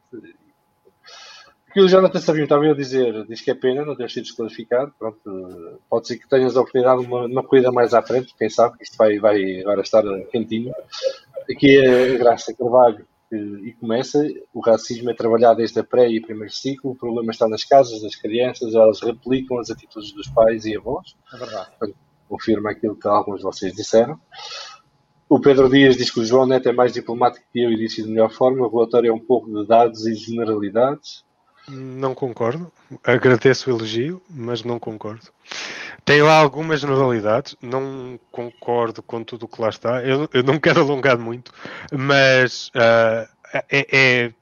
tem lá muita informação, tem lá muitos testemunhos de pessoas que passaram por situações complicadas, que abrem os olhos e mostram outros mundos a quem não tem contacto com estas situações. Diz que mais iniciativas a promover a diversidade fazem falta e que nesse contexto o Vamos Falar de Fundo já tem uma contribuição pequena, mas muito válida. É verdade. Não foi exatamente essa a motivação, mas faz parte. A motivação para receber elogios, mas faz parte do processo. Vamos então aos destaques do Grande Prémio da Grã-Bretanha. Vasco, conta-nos lá esse grande destaque do não anúncio do George Russell na Mercedes. Não posso esperar. Vais anunciar? Vá, vou. Tenho um grande anúncio para fazer. Não, eu gostei, sobretudo. Não sei se vocês se lembram, há uma semana surgiu uma notícia que o David Croft tinha anunciado numa rádio local que a Mercedes ia anunciar o George Russell. E, surpresa das surpresas, para espanto de toda o Reino Unido e arredores, não foi anunciado o George Russell. Até a rainha, pá. Até a rainha, pá. Até o príncipe que lá estava, o príncipe herdeiro, o William, que lá estava, na box da McLaren. E eu achei por acaso engraçado ele estar na McLaren. E era aí que gostava de tocar. Eu acho que, e nós já falámos aqui 2 ou 3 vezes nisso, e começa a ser um bocadinho, e vocês sabem que eu tenho este problema que está a ser tratado, eu tomo medicação, desde que tomo na ordem certa e na hora certa, a coisa corre bem, eu consigo ouvir os podcasts ingleses. Há um que confesso que só consigo ouvir quando está uma pessoa muito específica, que é o do Autosport, de resto não consigo ouvir, já não consigo ouvir, mas os outros ainda vou conseguindo ouvir. Mas há uma coisa que eu acho que isto tem que ser falado e tem que ser... Eu não consigo perceber como é que aquela gente, e agora quando digo aquela gente é todo esse universo, só consegue olhar para o George Russell. Se vocês repararem, eu agora se calhar estou a ser um bocadinho básico outra vez, mas eu não consigo não olhar para estas coisas. Se vocês repararem, o cartaz gigante que estava ao lado do edifício principal dos boxes... Também reparei. É tão óbvio. O Hamilton do lado direito, o Russell do lado esquerdo e na ponta, cá em baixo, por baixo mas não é só isso. o Lando Norris. É que o Russell e o Hamilton estão em tamanho gigante. E o Norris já está tamanho dos outros dois. E o Lando tem tamanho real. Não, o Lando Norris tem tamanho real. Eu sei que se calhar vocês não sabem muito isto da minha vida profissional. Eu sou um gajo que gosta do Excel. Aprecio aquela ferramenta. É isso que os desempregados fazem hoje em dia? Olha, estás mais que qualificado para trabalhar na Fórmula 1, fica já a saber. Pronto, é um defeito profissional que tenho. E nós vamos fazer uma coisa. Se a gente construir no Excel, ou se fizer uma cópia dos dados para uma folha Excel de resultados do Russell e do Lando Norris. E quer dizer, eu sei que eles estão em carros diferentes. Eu sei que eles tiveram nas categorias júniores resultados diferentes. Mas isso, sinceramente, as categorias júniores, o que conta é o que se faz a partir do momento que se chega à Fórmula 1. E eu não consigo perceber porque é que o George Russell, que, vamos ser muito claros, não fez a ponta de um corno até agora, desde que chegou à Fórmula 1. Eu não me devia estar a rir. Foi à Q3. Ele pode ir às Q todas que foi à Q3. E o Norris ficou em segundo com uma McLaren Mercedes na Q3. Não. Q3. João, eu estou a aviar a funda. Deixa o Vasco falar. Eu estou a aviar a funda. Continuar. Eu quero acrescentar um ponto quando ele se calar. Eu quero acrescentar só se o ponto for Q3. Não, porque a Q3 não dá pontos. Está perto da hora de jantar e eu tenho que tomar os comprimidos e, portanto, está a passar o efeito. Agora, a questão é, o Russell, em termos práticos, em termos objetivos, não tem resultados. Eu sei que o Russell é o piloto que está contratado pela Mercedes. Tem contrato com a Mercedes. O Norris tem um contrato com a McLaren. Agora, eu já não estou a ir a esta questão de quem é que deve estar na Mercedes ou não. Porque eu acho que é um bocadinho redutor uma marca como a Mercedes olhar para o segundo piloto apenas o Bottas ou o George Russell. É redutor. Há tantos outros pilotos que há outros 18 pilotos que deviam ser olhados. Até o Romain Grosjean devia ser uma opção para o segundo piloto. Agora, isto para dizer o quê? Portanto, isto é uma opção que a Mercedes tem que fazer. Agora, eu não consigo entender eu se fosse inglês, eu estava sempre com uma bandeira do Norris, com um cartaz do Norris. Não é do Russell. O Norris é quase ganha, quase faz pole positions. O Norris é quase vai ao pódio e outras vezes vai ao pódio. E em condições normais, o piloto que mais depressa vai ganhar uma corrida em inglês a seguir ao Hamilton vai ser o Norris, não vai ser o... Sim, mas desculpa, mas o Norris já colocou um Williams na Q3? Pois é. Não foi a Q3 com o Williams. João Neto, eles viraram-se um contra o outro agora. E acaba por Deixa-se estar. E acaba por ser uma coisa que a mim me transtorna esta fúria que existe com o George Russell. Sério, eu não consigo perceber o que é que aquelas pessoas... É por o Lando Norris ter um background rico e conseguiu preparar-se melhor para a Fórmula 1. É por isso. Não sei, ajuda-me a perceber. Mas assinou ou não assinou? Afinal, isso que a gente quer saber.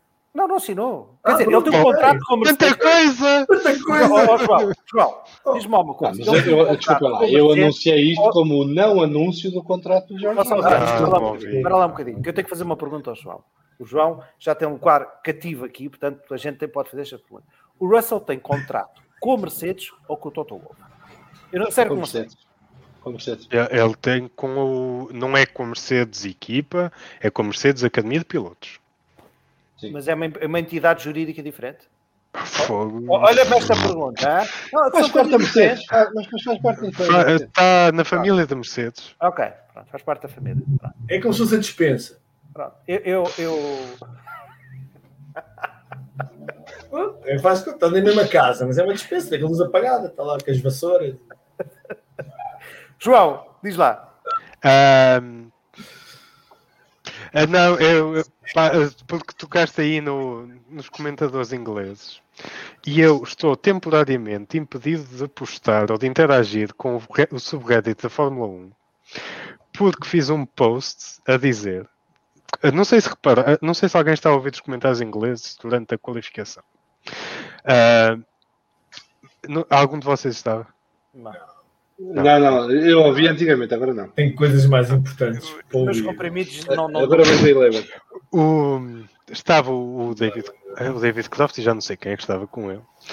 Quando o Russell faz a volta para Q3, eles. O público vai ao rubro porque este público inglês sabe o que é desporto automóvel. Este público inglês percebe disto e consegue ver que isto é que é uma volta a sério. E eu fui ao subreddit e fui lá perguntar porque é que o público inglês, como é que percebe mais do que isto, ou o que é que eles conseguem ver. O resto do pessoal não consegue.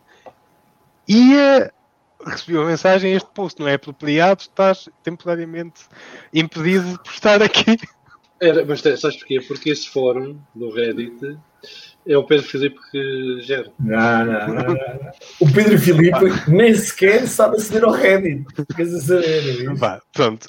Para completar, não sei, acho que há os mídias britânicos à volta de Russell é qualquer coisa que passa. É impressionante.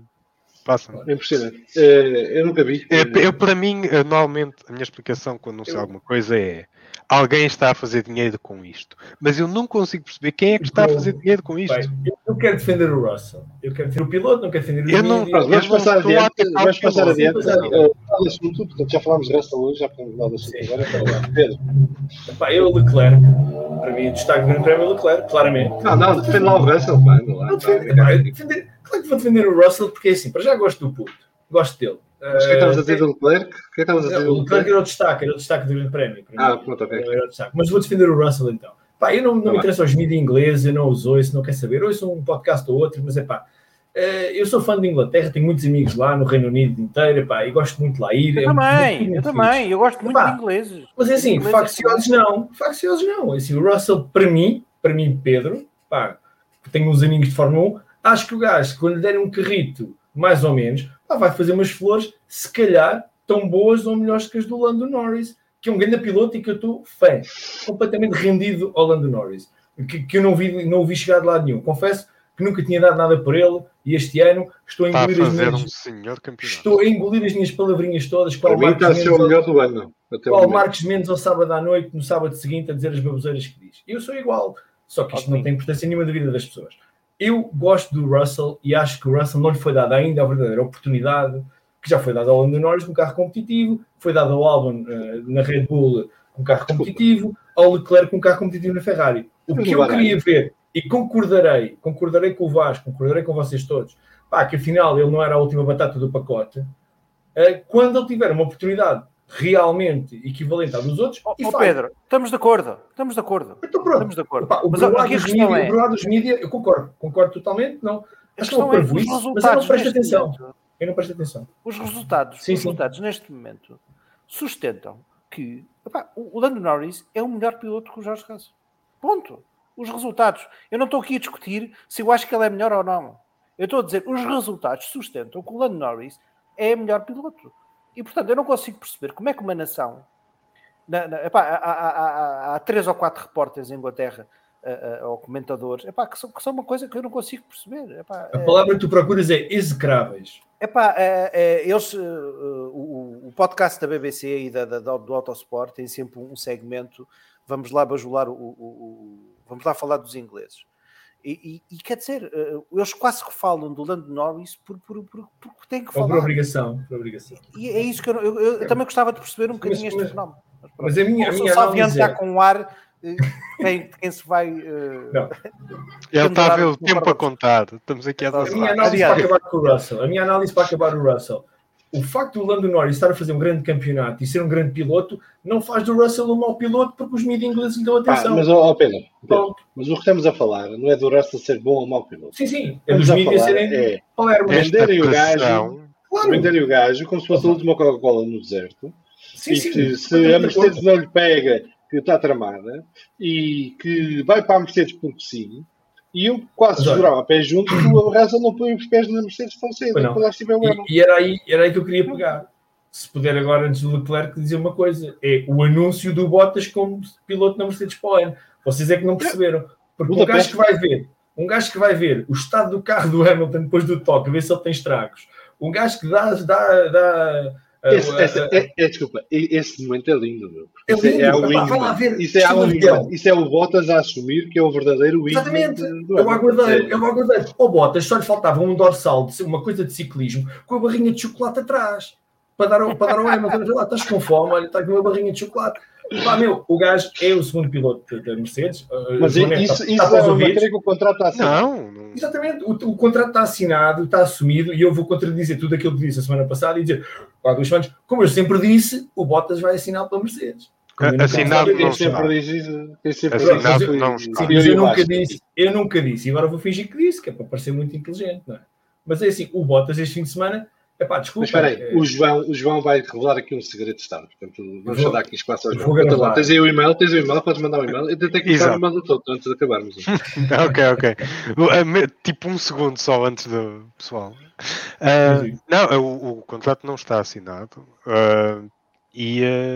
Não, a verdade é que o Bottas fez. É esta narrativa, e já falámos disto N vezes, e não quero alongar. Mas a narrativa do Bottas ou ele joga para a equipa e é um merdas porque está ali para jogar para a equipa e não corre por ele, ou desafia as ordens e tem-no lá para quê se ele não corre para a equipa, porque é que lá está. Mas tu já percebes que a coerência não é o nosso forte. Sim, ok. A coerência não é o nosso forte, não é? Eu não estou a dizer que é aqui, eu estou a dizer que o que se vê é isto. Mas eu critico muito o Bottas porque nos anos em que era entre ele e o Hamilton, ele não conseguiu ser sequer um candidato à altura. E é por isso que eu critico. Como companheiro de equipa, como segundo piloto, o gajo é provavelmente o melhor da história da Fórmula 1. Porque ele ganha corridas quando o Hamilton não está. Consegue estar ali sempre a cheirar o Hamilton. E só uma coisa, o Verstappen se não tem saído e a corrida é dos 2-1, eu não sei se o Max ganhava. Porque o Pérez não estava lá este fim de semana. Estás a falar do undercut? Sim. Olha, eu descobri este fim de semana que o outro ponto a favor do Bottas é que o Bottas tem o seguinte nome completo: Valtteri Victor Bottas. E um gajo que se chama Valtteri Victor, desculpa lá, tem que ficar outro na Mercedes. VVB. Não, é assim, por exemplo, o Bottas para mim é um dos destaques deste fim de semana. Posso já adiantar. Porque o trabalho que ele fez com o Lewis todo o fim de semana é excelente. a qualquer piloto já lutar para o campeonato do mundo ter um gajo daqueles ao lado. Isso vale meio campeonato. É uma estabilidade para a equipa. Faz um trabalho incrível na qualificação sem tow. Exatamente. Agora estou ao Lewis e não ter ele. E dá um tow ao Hamilton ainda. Sim, exato. Portanto, e aqui a Graça Carvalho está a confirmar voltas para sempre. O Estradinha vai gostar muito também, João. Que o Simão Alves diz que o Russell já faz muito para o carro que tem, que basta ver a corrida do Russell com o Mercedes do ano passado, que não se pode comparar um homem que conduz um Renault Clio com um homem que conduz um BMW Série 4, depois ri-se sozinho e diz esta comparação é incrível. Portanto, o Simão... É verdade, Simão, deixa-me só dizer, é verdade, tu disse que estás a dizer é verdade, Simão, mas a questão é, quem se tem que sentar no outro BMW Série 4 não vai ser um piloto que faça frente ao Lewis Hamilton. Não vai. Já dissemos aqui várias vezes, não, que enquanto o Hamilton estiver na Mercedes, é muito complicado o Russell entrar na Mercedes. A não ser que a Ineos compre o resto da equipa à Mercedes, à AMG ou à Daimler, digo, e queira fazer um time UK. Está dividido em 3 partes. O Toto tem 33, a Daimler tem 33 e a Ineos tem 33. Mas há rumores que a Daimler quer vender a sua parte e que a Ineos poderá comprar. E que a Volkswagen quer entrar no campeonato também. Pronto, sim. Então mas eu estou a dizer, o único cenário que eu vejo Lewis e Russell lado a lado era se a Ineos comprasse 33% da Daimler, quisesse fazer um time UK. Pronto. Agora, enquanto a Daimler estiver metida ao barulho, também não sei o que interessa que a Daimler tem ter 2 pilotos britânicos. Se calhar punha Lando Norris em vez de George Russell. Sim, mas isso era o que eu dizia se o Hamilton saísse. Mas o Hamilton não vai sair. Já renovou 2 anos, não foi? 2 anos de contrato. 2 anos. Aqui o SR diz que o Norris teve uma carreira júnior impressionante, só não ganhou o F2 porque estava numa equipa mais fraca que o Russell. Quem ganhou o F2? Foi o Russell. Okay, só para saber. Nesse ano foi o Russell. E o Albon foi segundo e o Norris terceiro, por isso não me estiver enganado. Sim. O Pedro Lagareiro diz que o Russell consegue fazer umas coisas giras a conduzir uma bicicleta, o Norris é um belíssimo piloto. Entre os dois, vamos ver quem chega mais longe.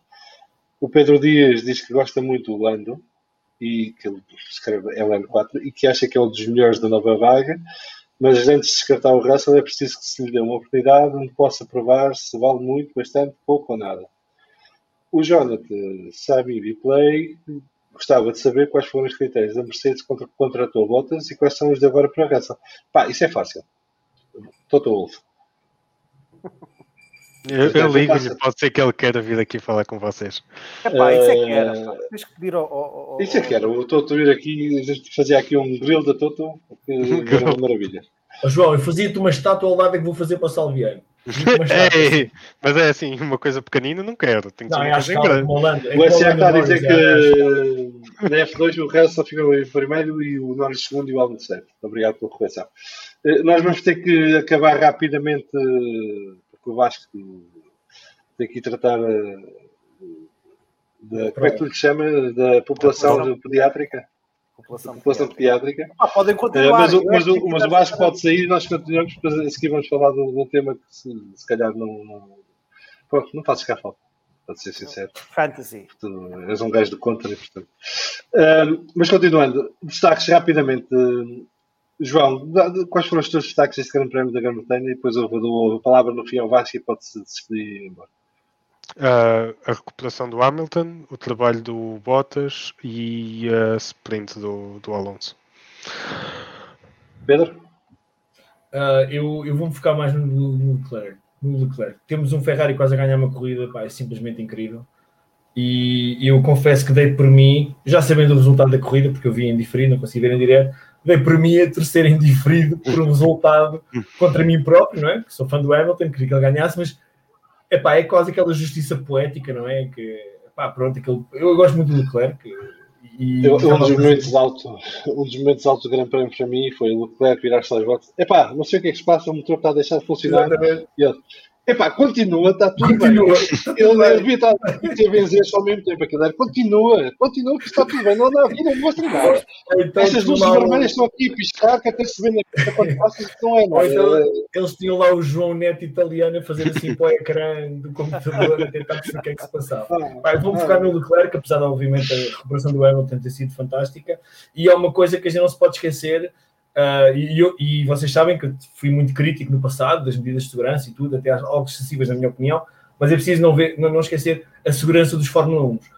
O Max Verstappen deu uma passa a 270, 290 km/h, saiu praticamente ileso e o carro ficou naquele monte de sucata que vocês viram. Portanto, acho que isso é mais um destaque, a juntar o do Grosjean do ano passado, em como isto é um desporto seguro, porém, e na parte negativa, eles sentem-se uns super-homens e podem tudo.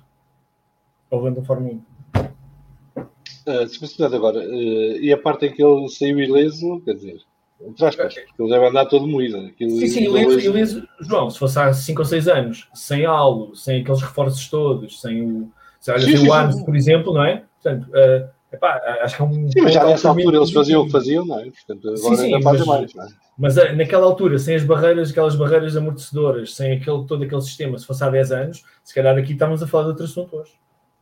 Sim, é capaz de estar no hospital ainda. Mas graças a Deus não está. Aqui Sim, o João está, mas é só dizer que ainda estão nisso e não me avisam. Pá, tiveste aí a fazer o polvo alagareiro ou qualquer coisa assim. Não, ele estava a dar banho aos miúdos. É banho aos miúdos, é verdade. Hoje foi banho aos miúdos. Eu vou só dar os meus rapidamente. Primeiro, em grande destaque, e que é para reforçar a regra do podcast, que é Deus, mas o rei é Alonso. E portanto há aí muito imberbe, que agora deve ter ficado de boca aberta ou então calado de vez, sobre o que Alonso pode ou não pode fazer conforme aos 40 anos de idade. E como um gajo está prestes a fazer 44 e porque eu estou perto da idade dele, isto dá-me uma grande motivação, que eu se calhar ainda sou capaz de dar uns toques na bola. Mas é impressionante como é que o Alonso aos 40 anos anda ali a dar lições de condução e a fazer o que ele fez na corrida sprint, sobretudo. Mas a corrida de domingo também é muito boa da parte do Alonso. Ele aguenta o Stroll e o Pérez, uma quantidade de voltas ali atrás, sempre a gerir sem cometer erros. Portanto, Rei Alonso está de volta e não vos dou mais do que 1 ou 2 corridas para começar tudo. E se o Alonso estivesse no Mercedes? E se o Alonso estivesse no Red Bull? Portanto, o Alonso está de volta, preparem-se, isto vai ser giro.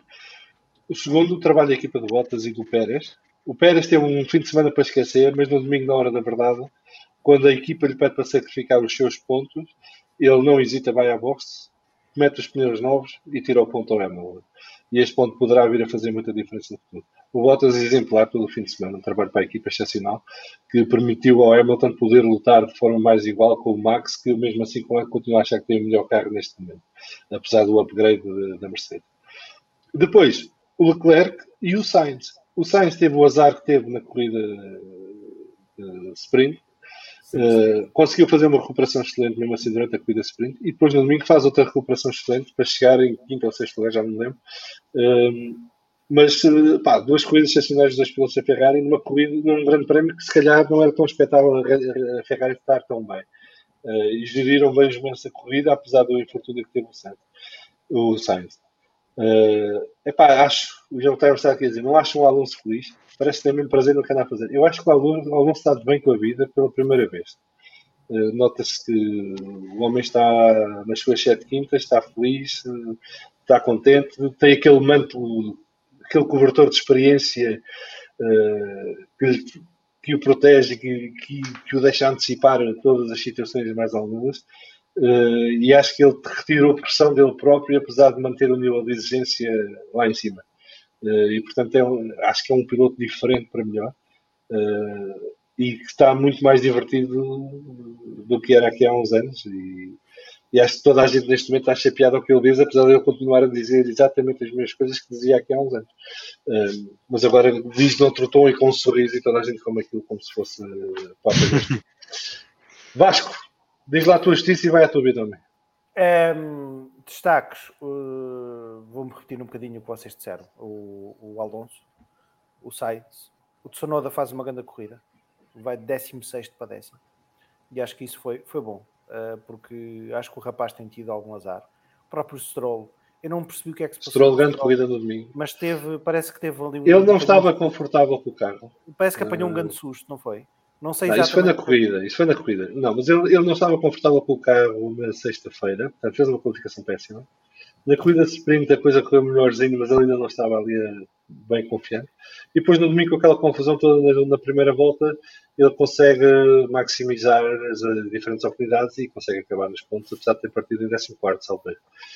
E fez uma corrida estável. O que ele teve foi um imprevisto, foi um dos helicópteros de imagem, estava a voar muito baixo, quando ele estava a chegar ao fim estava a chegar à última... Foi no Wellington? Foi no Wellington, antes de Luffield. Portanto, a chegar a Luffield, o helicóptero estava muito baixo, apercebe-se que começa a levantar, mas fica aquela turbulência. E quando ele vai a passar, aquilo vai ter abandonado tudo. E ele teve uma calma descomunal, mas eu acho que aquilo na cabeça dele, lá foi o rei do pneu outra vez. Mas não, graças a Deus não foi nada, e ele conseguiu levar o carro para adiante e acabar a corrida. Depois, não se falou muito, mas o Norris disparado. O Norris já nem se fala, não é? O Ricciardo, não se fala porque é muito bom.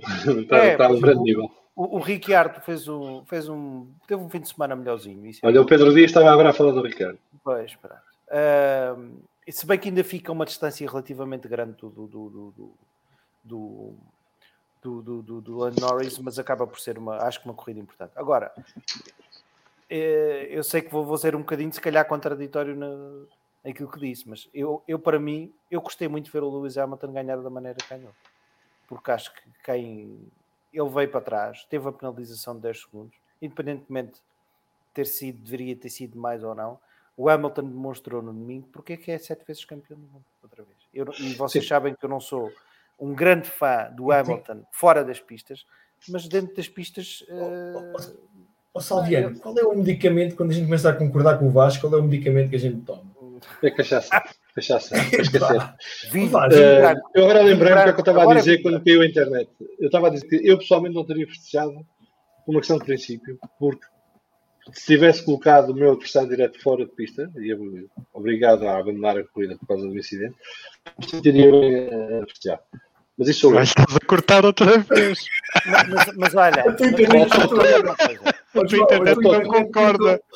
Mas deixa-me só dizer uma coisa, que é, eu quando digo que o Hamilton ganhou no braço e mostrou que é um grande piloto, é porque eu não estou a falar da questão de ele ter posto ou não o Max fora. A partir do momento em que ele se vê no lugar em que estava, claro que teve a vida facilitada, porque um dos pilotos que teve que ultrapassar foi o Bottas, como é óbvio. Agora, ele foi buscá-lo e ultrapassar o Leclerc, mesmo sendo um Ferrari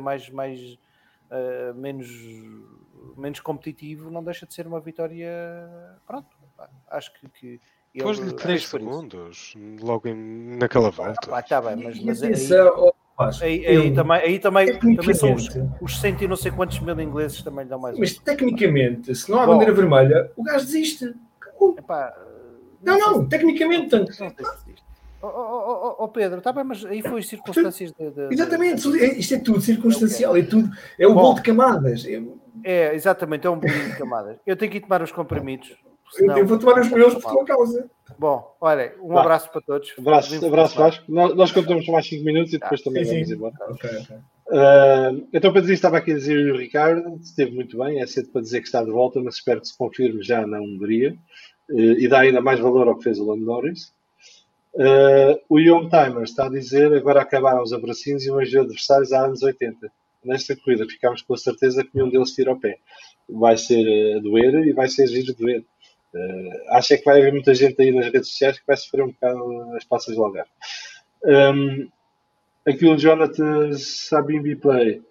Também não acham que Alonso deveria ter sido desclassificado por causa das suas trajetórias de defesa zigue-zagueadas na corrida sprint? Não, porque isso é permitido. Exatamente. Ele não fez a travagem. Se tivesse feito a travagem, aí sim, ele poderia ser penalizado. Mas ele faz aquilo em reta, em aceleração pura e com distância para o carro de trás. O que ele fez foi tentar tirar o colo de ar para quem vinha atrás. Com a vantagem de que o gajo vinha atrás tinha o DRS aberto e não podia segui-lo tão rapidamente. Não perdia o carro. O Alonso até distanciamento social usou na manobra. Exatamente. E isto é mais um daqueles atributos do Alonso, que é um piloto, para além de tudo mais, é um piloto cerebral e é inteligente e consegue usar vários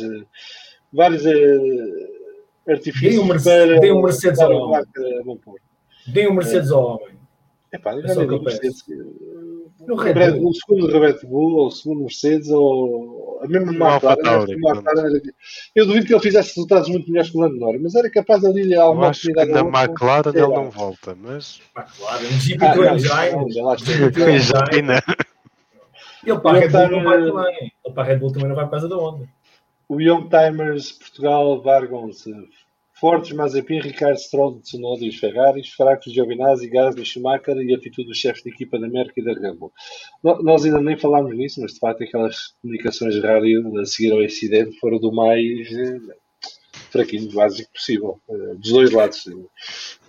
Espero que isto tenha sido uma exceção e que não seja normal, porque se é este o nível de argumentação quando há uma questão em disputa. O que eu tenho a dizer é o que nós não sabemos, porque só este ano é que começamos a ouvir isto. E a influência que está a ter ser passado é que provavelmente há muito menos mensagens do que havia antes. Sim, isso o Massi já disse. O Massi já admitiu que houve uma diminuição drástica do volume de mensagens dos chefes de equipa para a FIA. Isso é bom. Epá, não, eu já disse aqui uma vez. Eu pensava que isto, com estas comunicações, eram coisas técnicas, tipo o gajo pegar no regulamento e dizer não, de acordo com o artigo 33.7, a linha B, batatas cozidas com bacalhau. Não, os gajos vão para ali, epá, viste aquilo, mas tens que ver, olha. É o recreio da escola. É o recreio da escola. Tiveram piada a dizer que aquilo parecia ligar para um call center, não é? O Massa só dizia, sim, tomei nota. Vai ser analisado internamente, depois entramos em contato. O Pedro Dias está a dizer que consta que a Inês mandou um e-mail ao Márcio para lembrar que o Max lidera o campeonato. Eu não consta, eu tenho a certeza absoluta que mandou e mandou SMS também e mensagem para o WhatsApp. Ela tem um grande da hora, mandou e-mail. Se já está a programar. E o Jonathan Sabin Player diz que está mal disposto hoje, era tudo desqualificado. Pá, Jonathan, 5 segundos para ti só porque estás mal disposto, a vez animas. Mas ninguém é desclassificado, estás com sorte. A Carolina aqui já boa noite a todos, um beijinho para a Carolina. Olá, Carolina. E aproveitar para deixar a deixa para irem ouvir o Vamos Falar de Fundo e Brief, se ainda não ouviram. Está ali uma bela conversa sobre o Grande Prémio da Grã-Bretanha e sobre as questões laterais do Grande Prémio da Grã-Bretanha. O Pedro diz ter-se comigo a dizer que de facto o Alonso é extremamente inteligente. A propósito, ele achou que o acidente foi um incidente de corrida. E eu já te expliquei mais uma vez, Pedro, que eu não concordo com as pessoas só porque sim. Portanto, o Alonso tem a opinião dele, eu tenho a minha, e eu continuo a achar que o Hamilton foi bem penalizado e que se fosse ao contrário, o Max também seria bem penalizado. A Carolina está aqui a dizer que espera que o Pedro e o João tenham feito uma boa defesa da honra. Estou a tentar, Carolina, estou a tentar. Depois fazemos uma sondagem no final a ver se tiveram sucesso. Agora estou na moda das sondagens. Bem, vamos continuar. Antes de irmos ao último tema, vamos aqui fazer uma visita rápida a uma coisa que me é muito querida. Está a correr bem. Está a correr lindamente, mas vamos...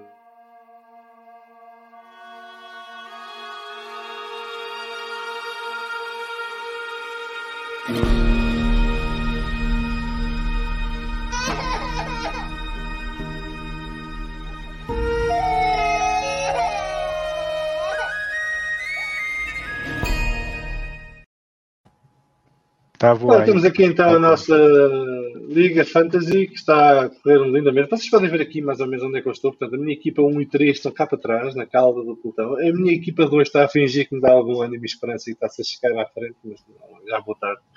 Mas o grande vencedor do Grande Prémio da Grã-Bretanha foi aqui o Luís C, com a sua LPCF One Team, com 402 pontos. Esteve a gozar comigo, que eu só fiz 200 e poucos da melhor equipa. O The Champ and deixa eu ver aqui o nome. The Champ and the New Green Generation, o Daniel S, com 396 pontos. O Miguel Al, com a sua Miguel Team 2, conseguiu 325 pontos em terceiro lugar. O Hammer Time, do Edgar Martins, com 324 pontos em quarto lugar. E aqui a Carolina P, deve ser Carolina Pereira, Leftovers, com 319 pontos no quinto lugar. Vamos então só ver aqui a classificação geral, ao fim do... Já foram quantas corridas? Foram 10, não é? 10. 10, portanto, ao fim de 10 corridas, vamos ver aqui a classificação geral da Liga Fantasia. Vamos falar de fundo. Mudança na liderança. Mudança na liderança. O Luís C, com os seus 400 e poucos pontos, consegue passar para primeiro lugar com a sua LPC F1 Team com 2.166 pontos. O João N, com o seu McLaren MP44, perdeu o primeiro lugar, caiu para o segundo lugar, mas está perto, está a 17 pontos no primeiro lugar. Tem 2.149 pontos. O Miguel T, com a sua Miguel AV Thomas F1, que é isto quando tem mais, F1 Team, tem 2.886 pontos em segundo lugar. Então, o João G, com o João Team One, tem 2.075 pontos no quarto lugar. E a Lara também caiu aqui de terceira para a quinta, com a sua equipa Lara Hopes New World, com 2.065 pontos. Está feita aqui a nossa revista da Liga Fantasia. Vamos então ao último tema do dia. A semana passada nós falámos disso e, entretanto, na quinta-feira passada, foi apresentado o novo carro para 2022. Um carro que é bastante diferente e que se espera venha resolver os problemas em termos leigos do ar sujo que impede os carros de seguirem perto uns dos outros. Houve várias reações diferentes na internet aos novos carros. Nós, para variar, fizemos uma sondagem, claro. Nós parecemos o centro de sondagens da Católica, ou a Eurosondagem. E então perguntávamos, então agora que já viram, que tal o carro para 2022? Ora, 39,2% consideraram que tem boa pinta, 26,9% gostaram dos novos carros, 24,2% assim, e 9,7% que porcaria. Pronto. Há sempre aqui uma força de bloqueio que não desiste e que é amiga aqui do Pedro e quer manter isto tudo como está. Eu gostei do carro, fiquei um bocadinho surpreso porque pensei que fosse ser mais pequeno. Pareceu-me que fosse um carro muito grande, na mesma. Mas se resolver os problemas que eles querem resolver, siga, é mesmo assim. Mas eu gosto, tem aquele lado assim mais moderno, mais aerodinâmico, digamos, mais... Aquilo parece que aquele carro foi desenhado para parecer rápido, mesmo para 60 horas. E parado, até parado parece rápido, exatamente. E portanto, poderá funcionar do ponto de vista do espetáculo por aí, mas a questão é a parte da aerodinâmica, se funciona ou se não funciona, e se resolve o tal problema do ar sujo, se permite aos carros circularem mais perto uns dos outros.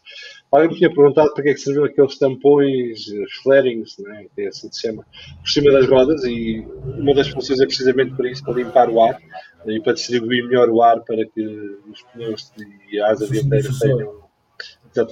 possam funcionar melhor. João, vamos começar por ti. O que é que parecem estes carros de 2022? Qual é a vossa esperança na Mercedes? Acham que isto vai resolver os problemas que se propõem a resolver, ou acham que isto vai ficar mais ou menos a mesma, mas provavelmente poderá haver aqui algumas mudanças na ordem competitiva? Sobre o carro que mostraram, acho que se tentassem não conseguiam fazer uma livery pior do que aquela. Sim, aquilo era muito bom. Oh, João, diz o que realmente pensas, não te livres. Muito fraquinho mesmo. Não percebi. Caramba. Parece que um unicórnio vomitou por ali fora.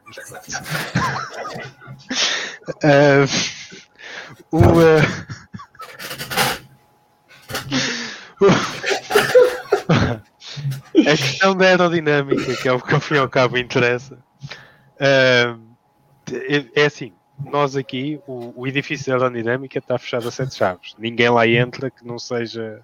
Por isso eu não sei, não temos muito contacto direto com o pessoal do departamento. Mas, pelos princípios físicos da coisa, não é? Só o facto de trocarem ou de lhe ajustarem de onde é que vem a downforce e de ser pelas saias do carro, pelo chão, já vai melhorar o rake atrás do carro e vai melhorar a maneira como eles se podem seguir. Agora, os carros também estão mais pesados, que ajuda em alguns aspectos, mas vai-lhes retirar a velocidade. Mas também vimos em 2017, quando fizeram as mudanças para os carros ficarem mais rápidos, e foram os carros mais rápidos que já tínhamos tido até aí, não melhorou as corridas, porque o que fez foi dilatar as diferenças entre os carros na grelha. É isto que eu tenho a dizer. Não é a minha área técnica. Espero que ajude para o ano. Pedro, o que é que tu achaste deste carro? Eu, ao contrário do que tu possas achar, eu gostei bastante deste carro. Sinceramente, acho que a descrição... Gosto da forma dele, atenção. Sim, a cor... hoje em dia a gente não pode dizer mal da cor de nada, porque somos logo racistas. Mas vómito de unicórnio é vómito de unicórnio. Uma cor. Isto seria um título no podcast fantástico. Sério, isto no Google ia dar resultado. Sério, eu desde que os carros não tenham peças de Lego apontadas em tudo o que é direções, para cima e para baixo, para os lados, que fletem com a mínima coisinha, que são perdidas no meio da pista, que furam os pneus de pilotos em Baku e coisas do género, para mim já é um progresso. O tamanho dos carros preocupa-me, porque o tamanho dos carros continua mais ou menos igual a um caminhão cisterna mais baixinho. Quer dizer, eu acho que tinha que começar por aí. Eu vi um dia destes, um gráfico, acho que foi da F1 até, o tamanho dos carros desde os anos 50 até hoje, que obviamente os anos 50 eram umas latinhas, e realmente é assustador a diferença que em 10 anos, portanto, se vamos recuar a 2011, 2010, a diferença também dos carros. Se vai melhorar, se não vai melhorar, bom, os meus grandes conhecimentos de engenharia não me permitem tirar conclusão nenhuma, mas assim como está, já se percebeu que não haverá grande progresso. Portanto, eu espero que os carros sejam realmente mais fáceis de seguir, em zonas rápidas. Se calhar, por exemplo, o incidente que temos estado a falar, se calhar não se teria verificado porque os carros aguentam de outra maneira as cargas em curva. Não sei, estou a especular, mas também é aquilo que eu faço. Portanto, eu espero que melhore, sinceramente espero que melhore. Não creio que vai ficar tudo na mesma, porque as mudanças são grandes, são muito grandes. Poderá ficar tudo na mesma se as equipas mantiverem o mesmo nível de excelência em relação umas às outras. Mas eu creio que aqui vai haver mudanças, nem que seja numa do pelotão. Desde a frente, até pelo investimento que fazem em pessoal e em tecnologia, eu creio que se manterá mais ou menos a mesma ordem das coisas. Eu em relação a esta apresentação do carro de 2022, a minha primeira coisa é mais um pet peeve meu, eu nem sei o que isto é, um ódio de estimação. Lançamento global dos novos carros Fórmula 1 para 2022 e é só britânicos a falar. Nos jornalistas. Não há jornalistas estrangeiros. Não podiam buscar um italiano, um português, um espanhol, alguém, um chinês, um australiano. Não, tem que ser da Sky ou de Londres e britânico. Já estou um bocado farto e gosto muito de ingleses. Realmente os bilhetes de avião estão caros para vir para aqui, eu sei. É impressionante. Eu não percebo.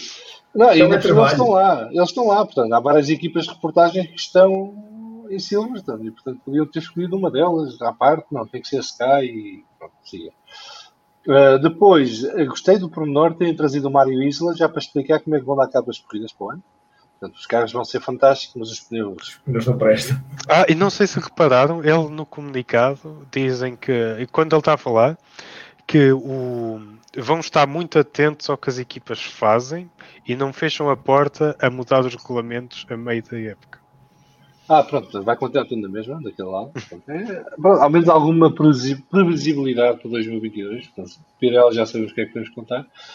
O que eu espero destes carros é que, mais do que uma equipa, acertem com a coisa, porque já várias equipas explicaram que o carro delas não vai parecer-se nada com aquele.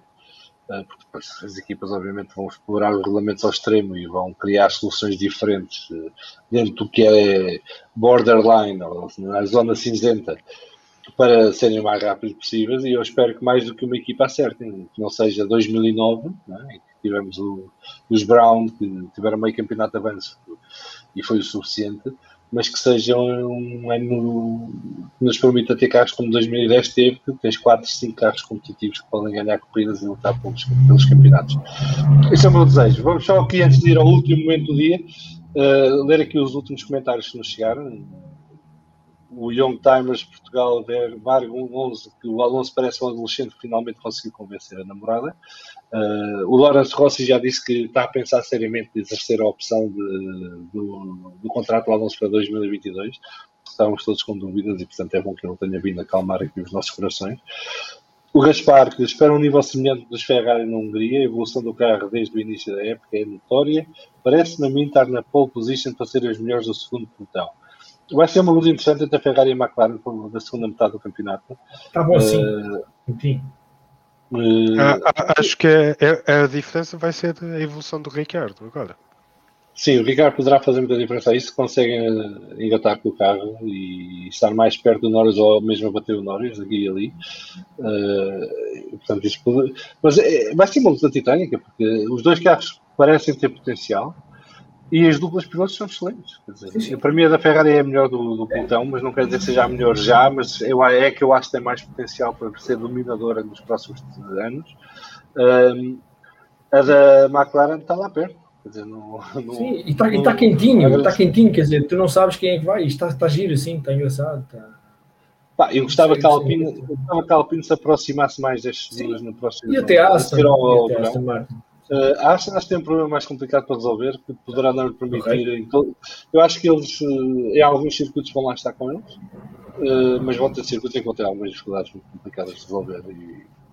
E eles não são a Mercedes, não têm a capacidade da Mercedes de encontrar soluções porque a filosofia da Mercedes também, não é? Portanto, a Mercedes tem uma compreensão melhor da filosofia do carro para encontrar soluções pontuais para diferentes circuitos.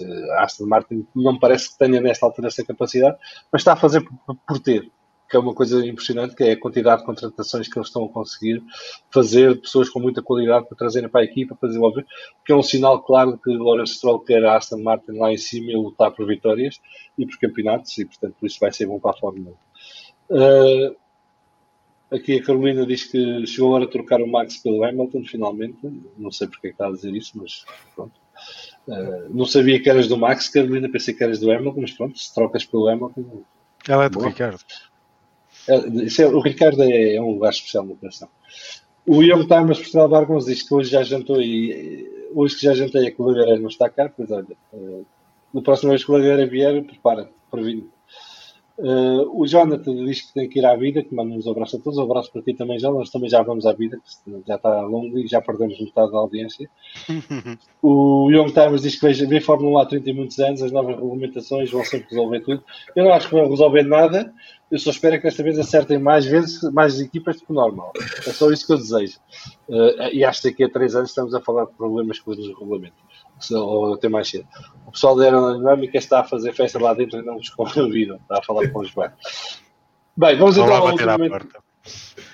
Mandar aqui ao nosso último segmento de hoje, que é, como já podem calcular, o nosso espaço de Marcelo Rebelo de Sousa.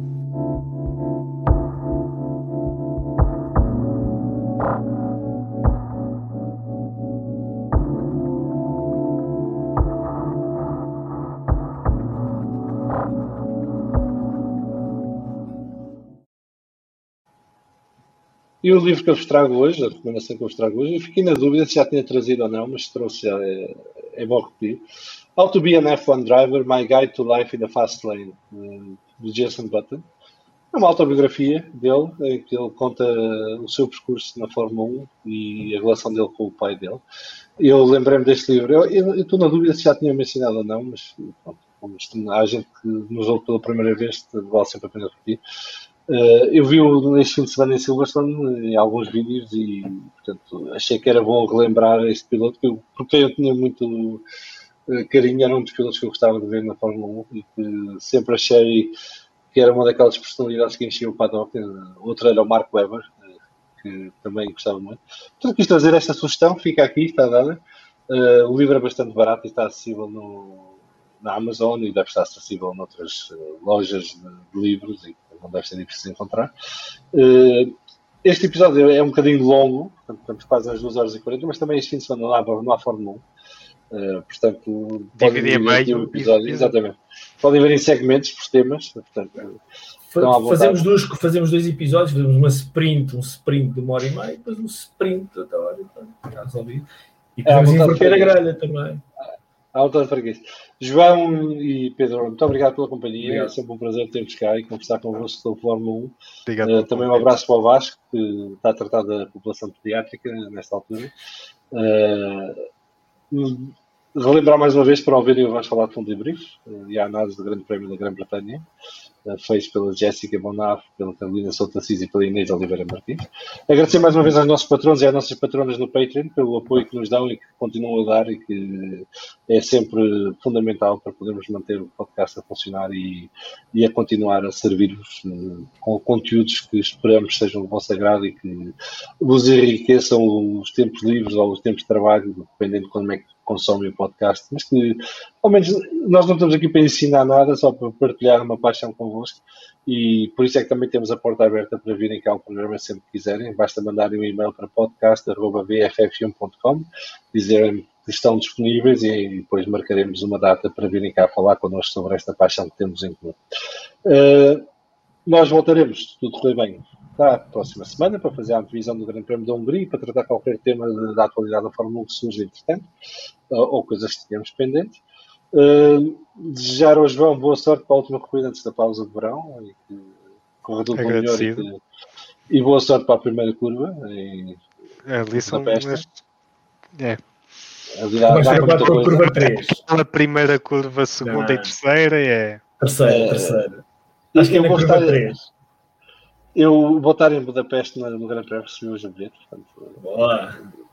Não vou estar a torcer pela Mercedes, porque sabes que eu sou um rapaz virado para o Alonso e para o Alpine, nesta altura da minha vida. Mas vou estar como testemunha e espero que seja uma grande corrida e que tenhamos muita diversão dessa luta titânica entre vocês e a Red Bull. E que corra tudo pelo melhor para todos, é o que a gente espera, e que ninguém se magoe no meio disto tudo. E para a rapaziada das redes sociais que andava muito exaltada, aprendam que isto vai ser mais vezes. Faltam 12 grandes prémios. Na minha altura dizia-se xixi cama. Faltam 12 grandes prémios. Isto ainda vai dar muitas voltas e vai haver muita confusão. Vai ser giro, vai ser divertido. Há que manter a calma e aproveitar termos uma luta pelo Campeonato do Mundo tão vibrante e excitante que é o que nós queremos ver sempre. Abraço e beijinhos e até para a semana.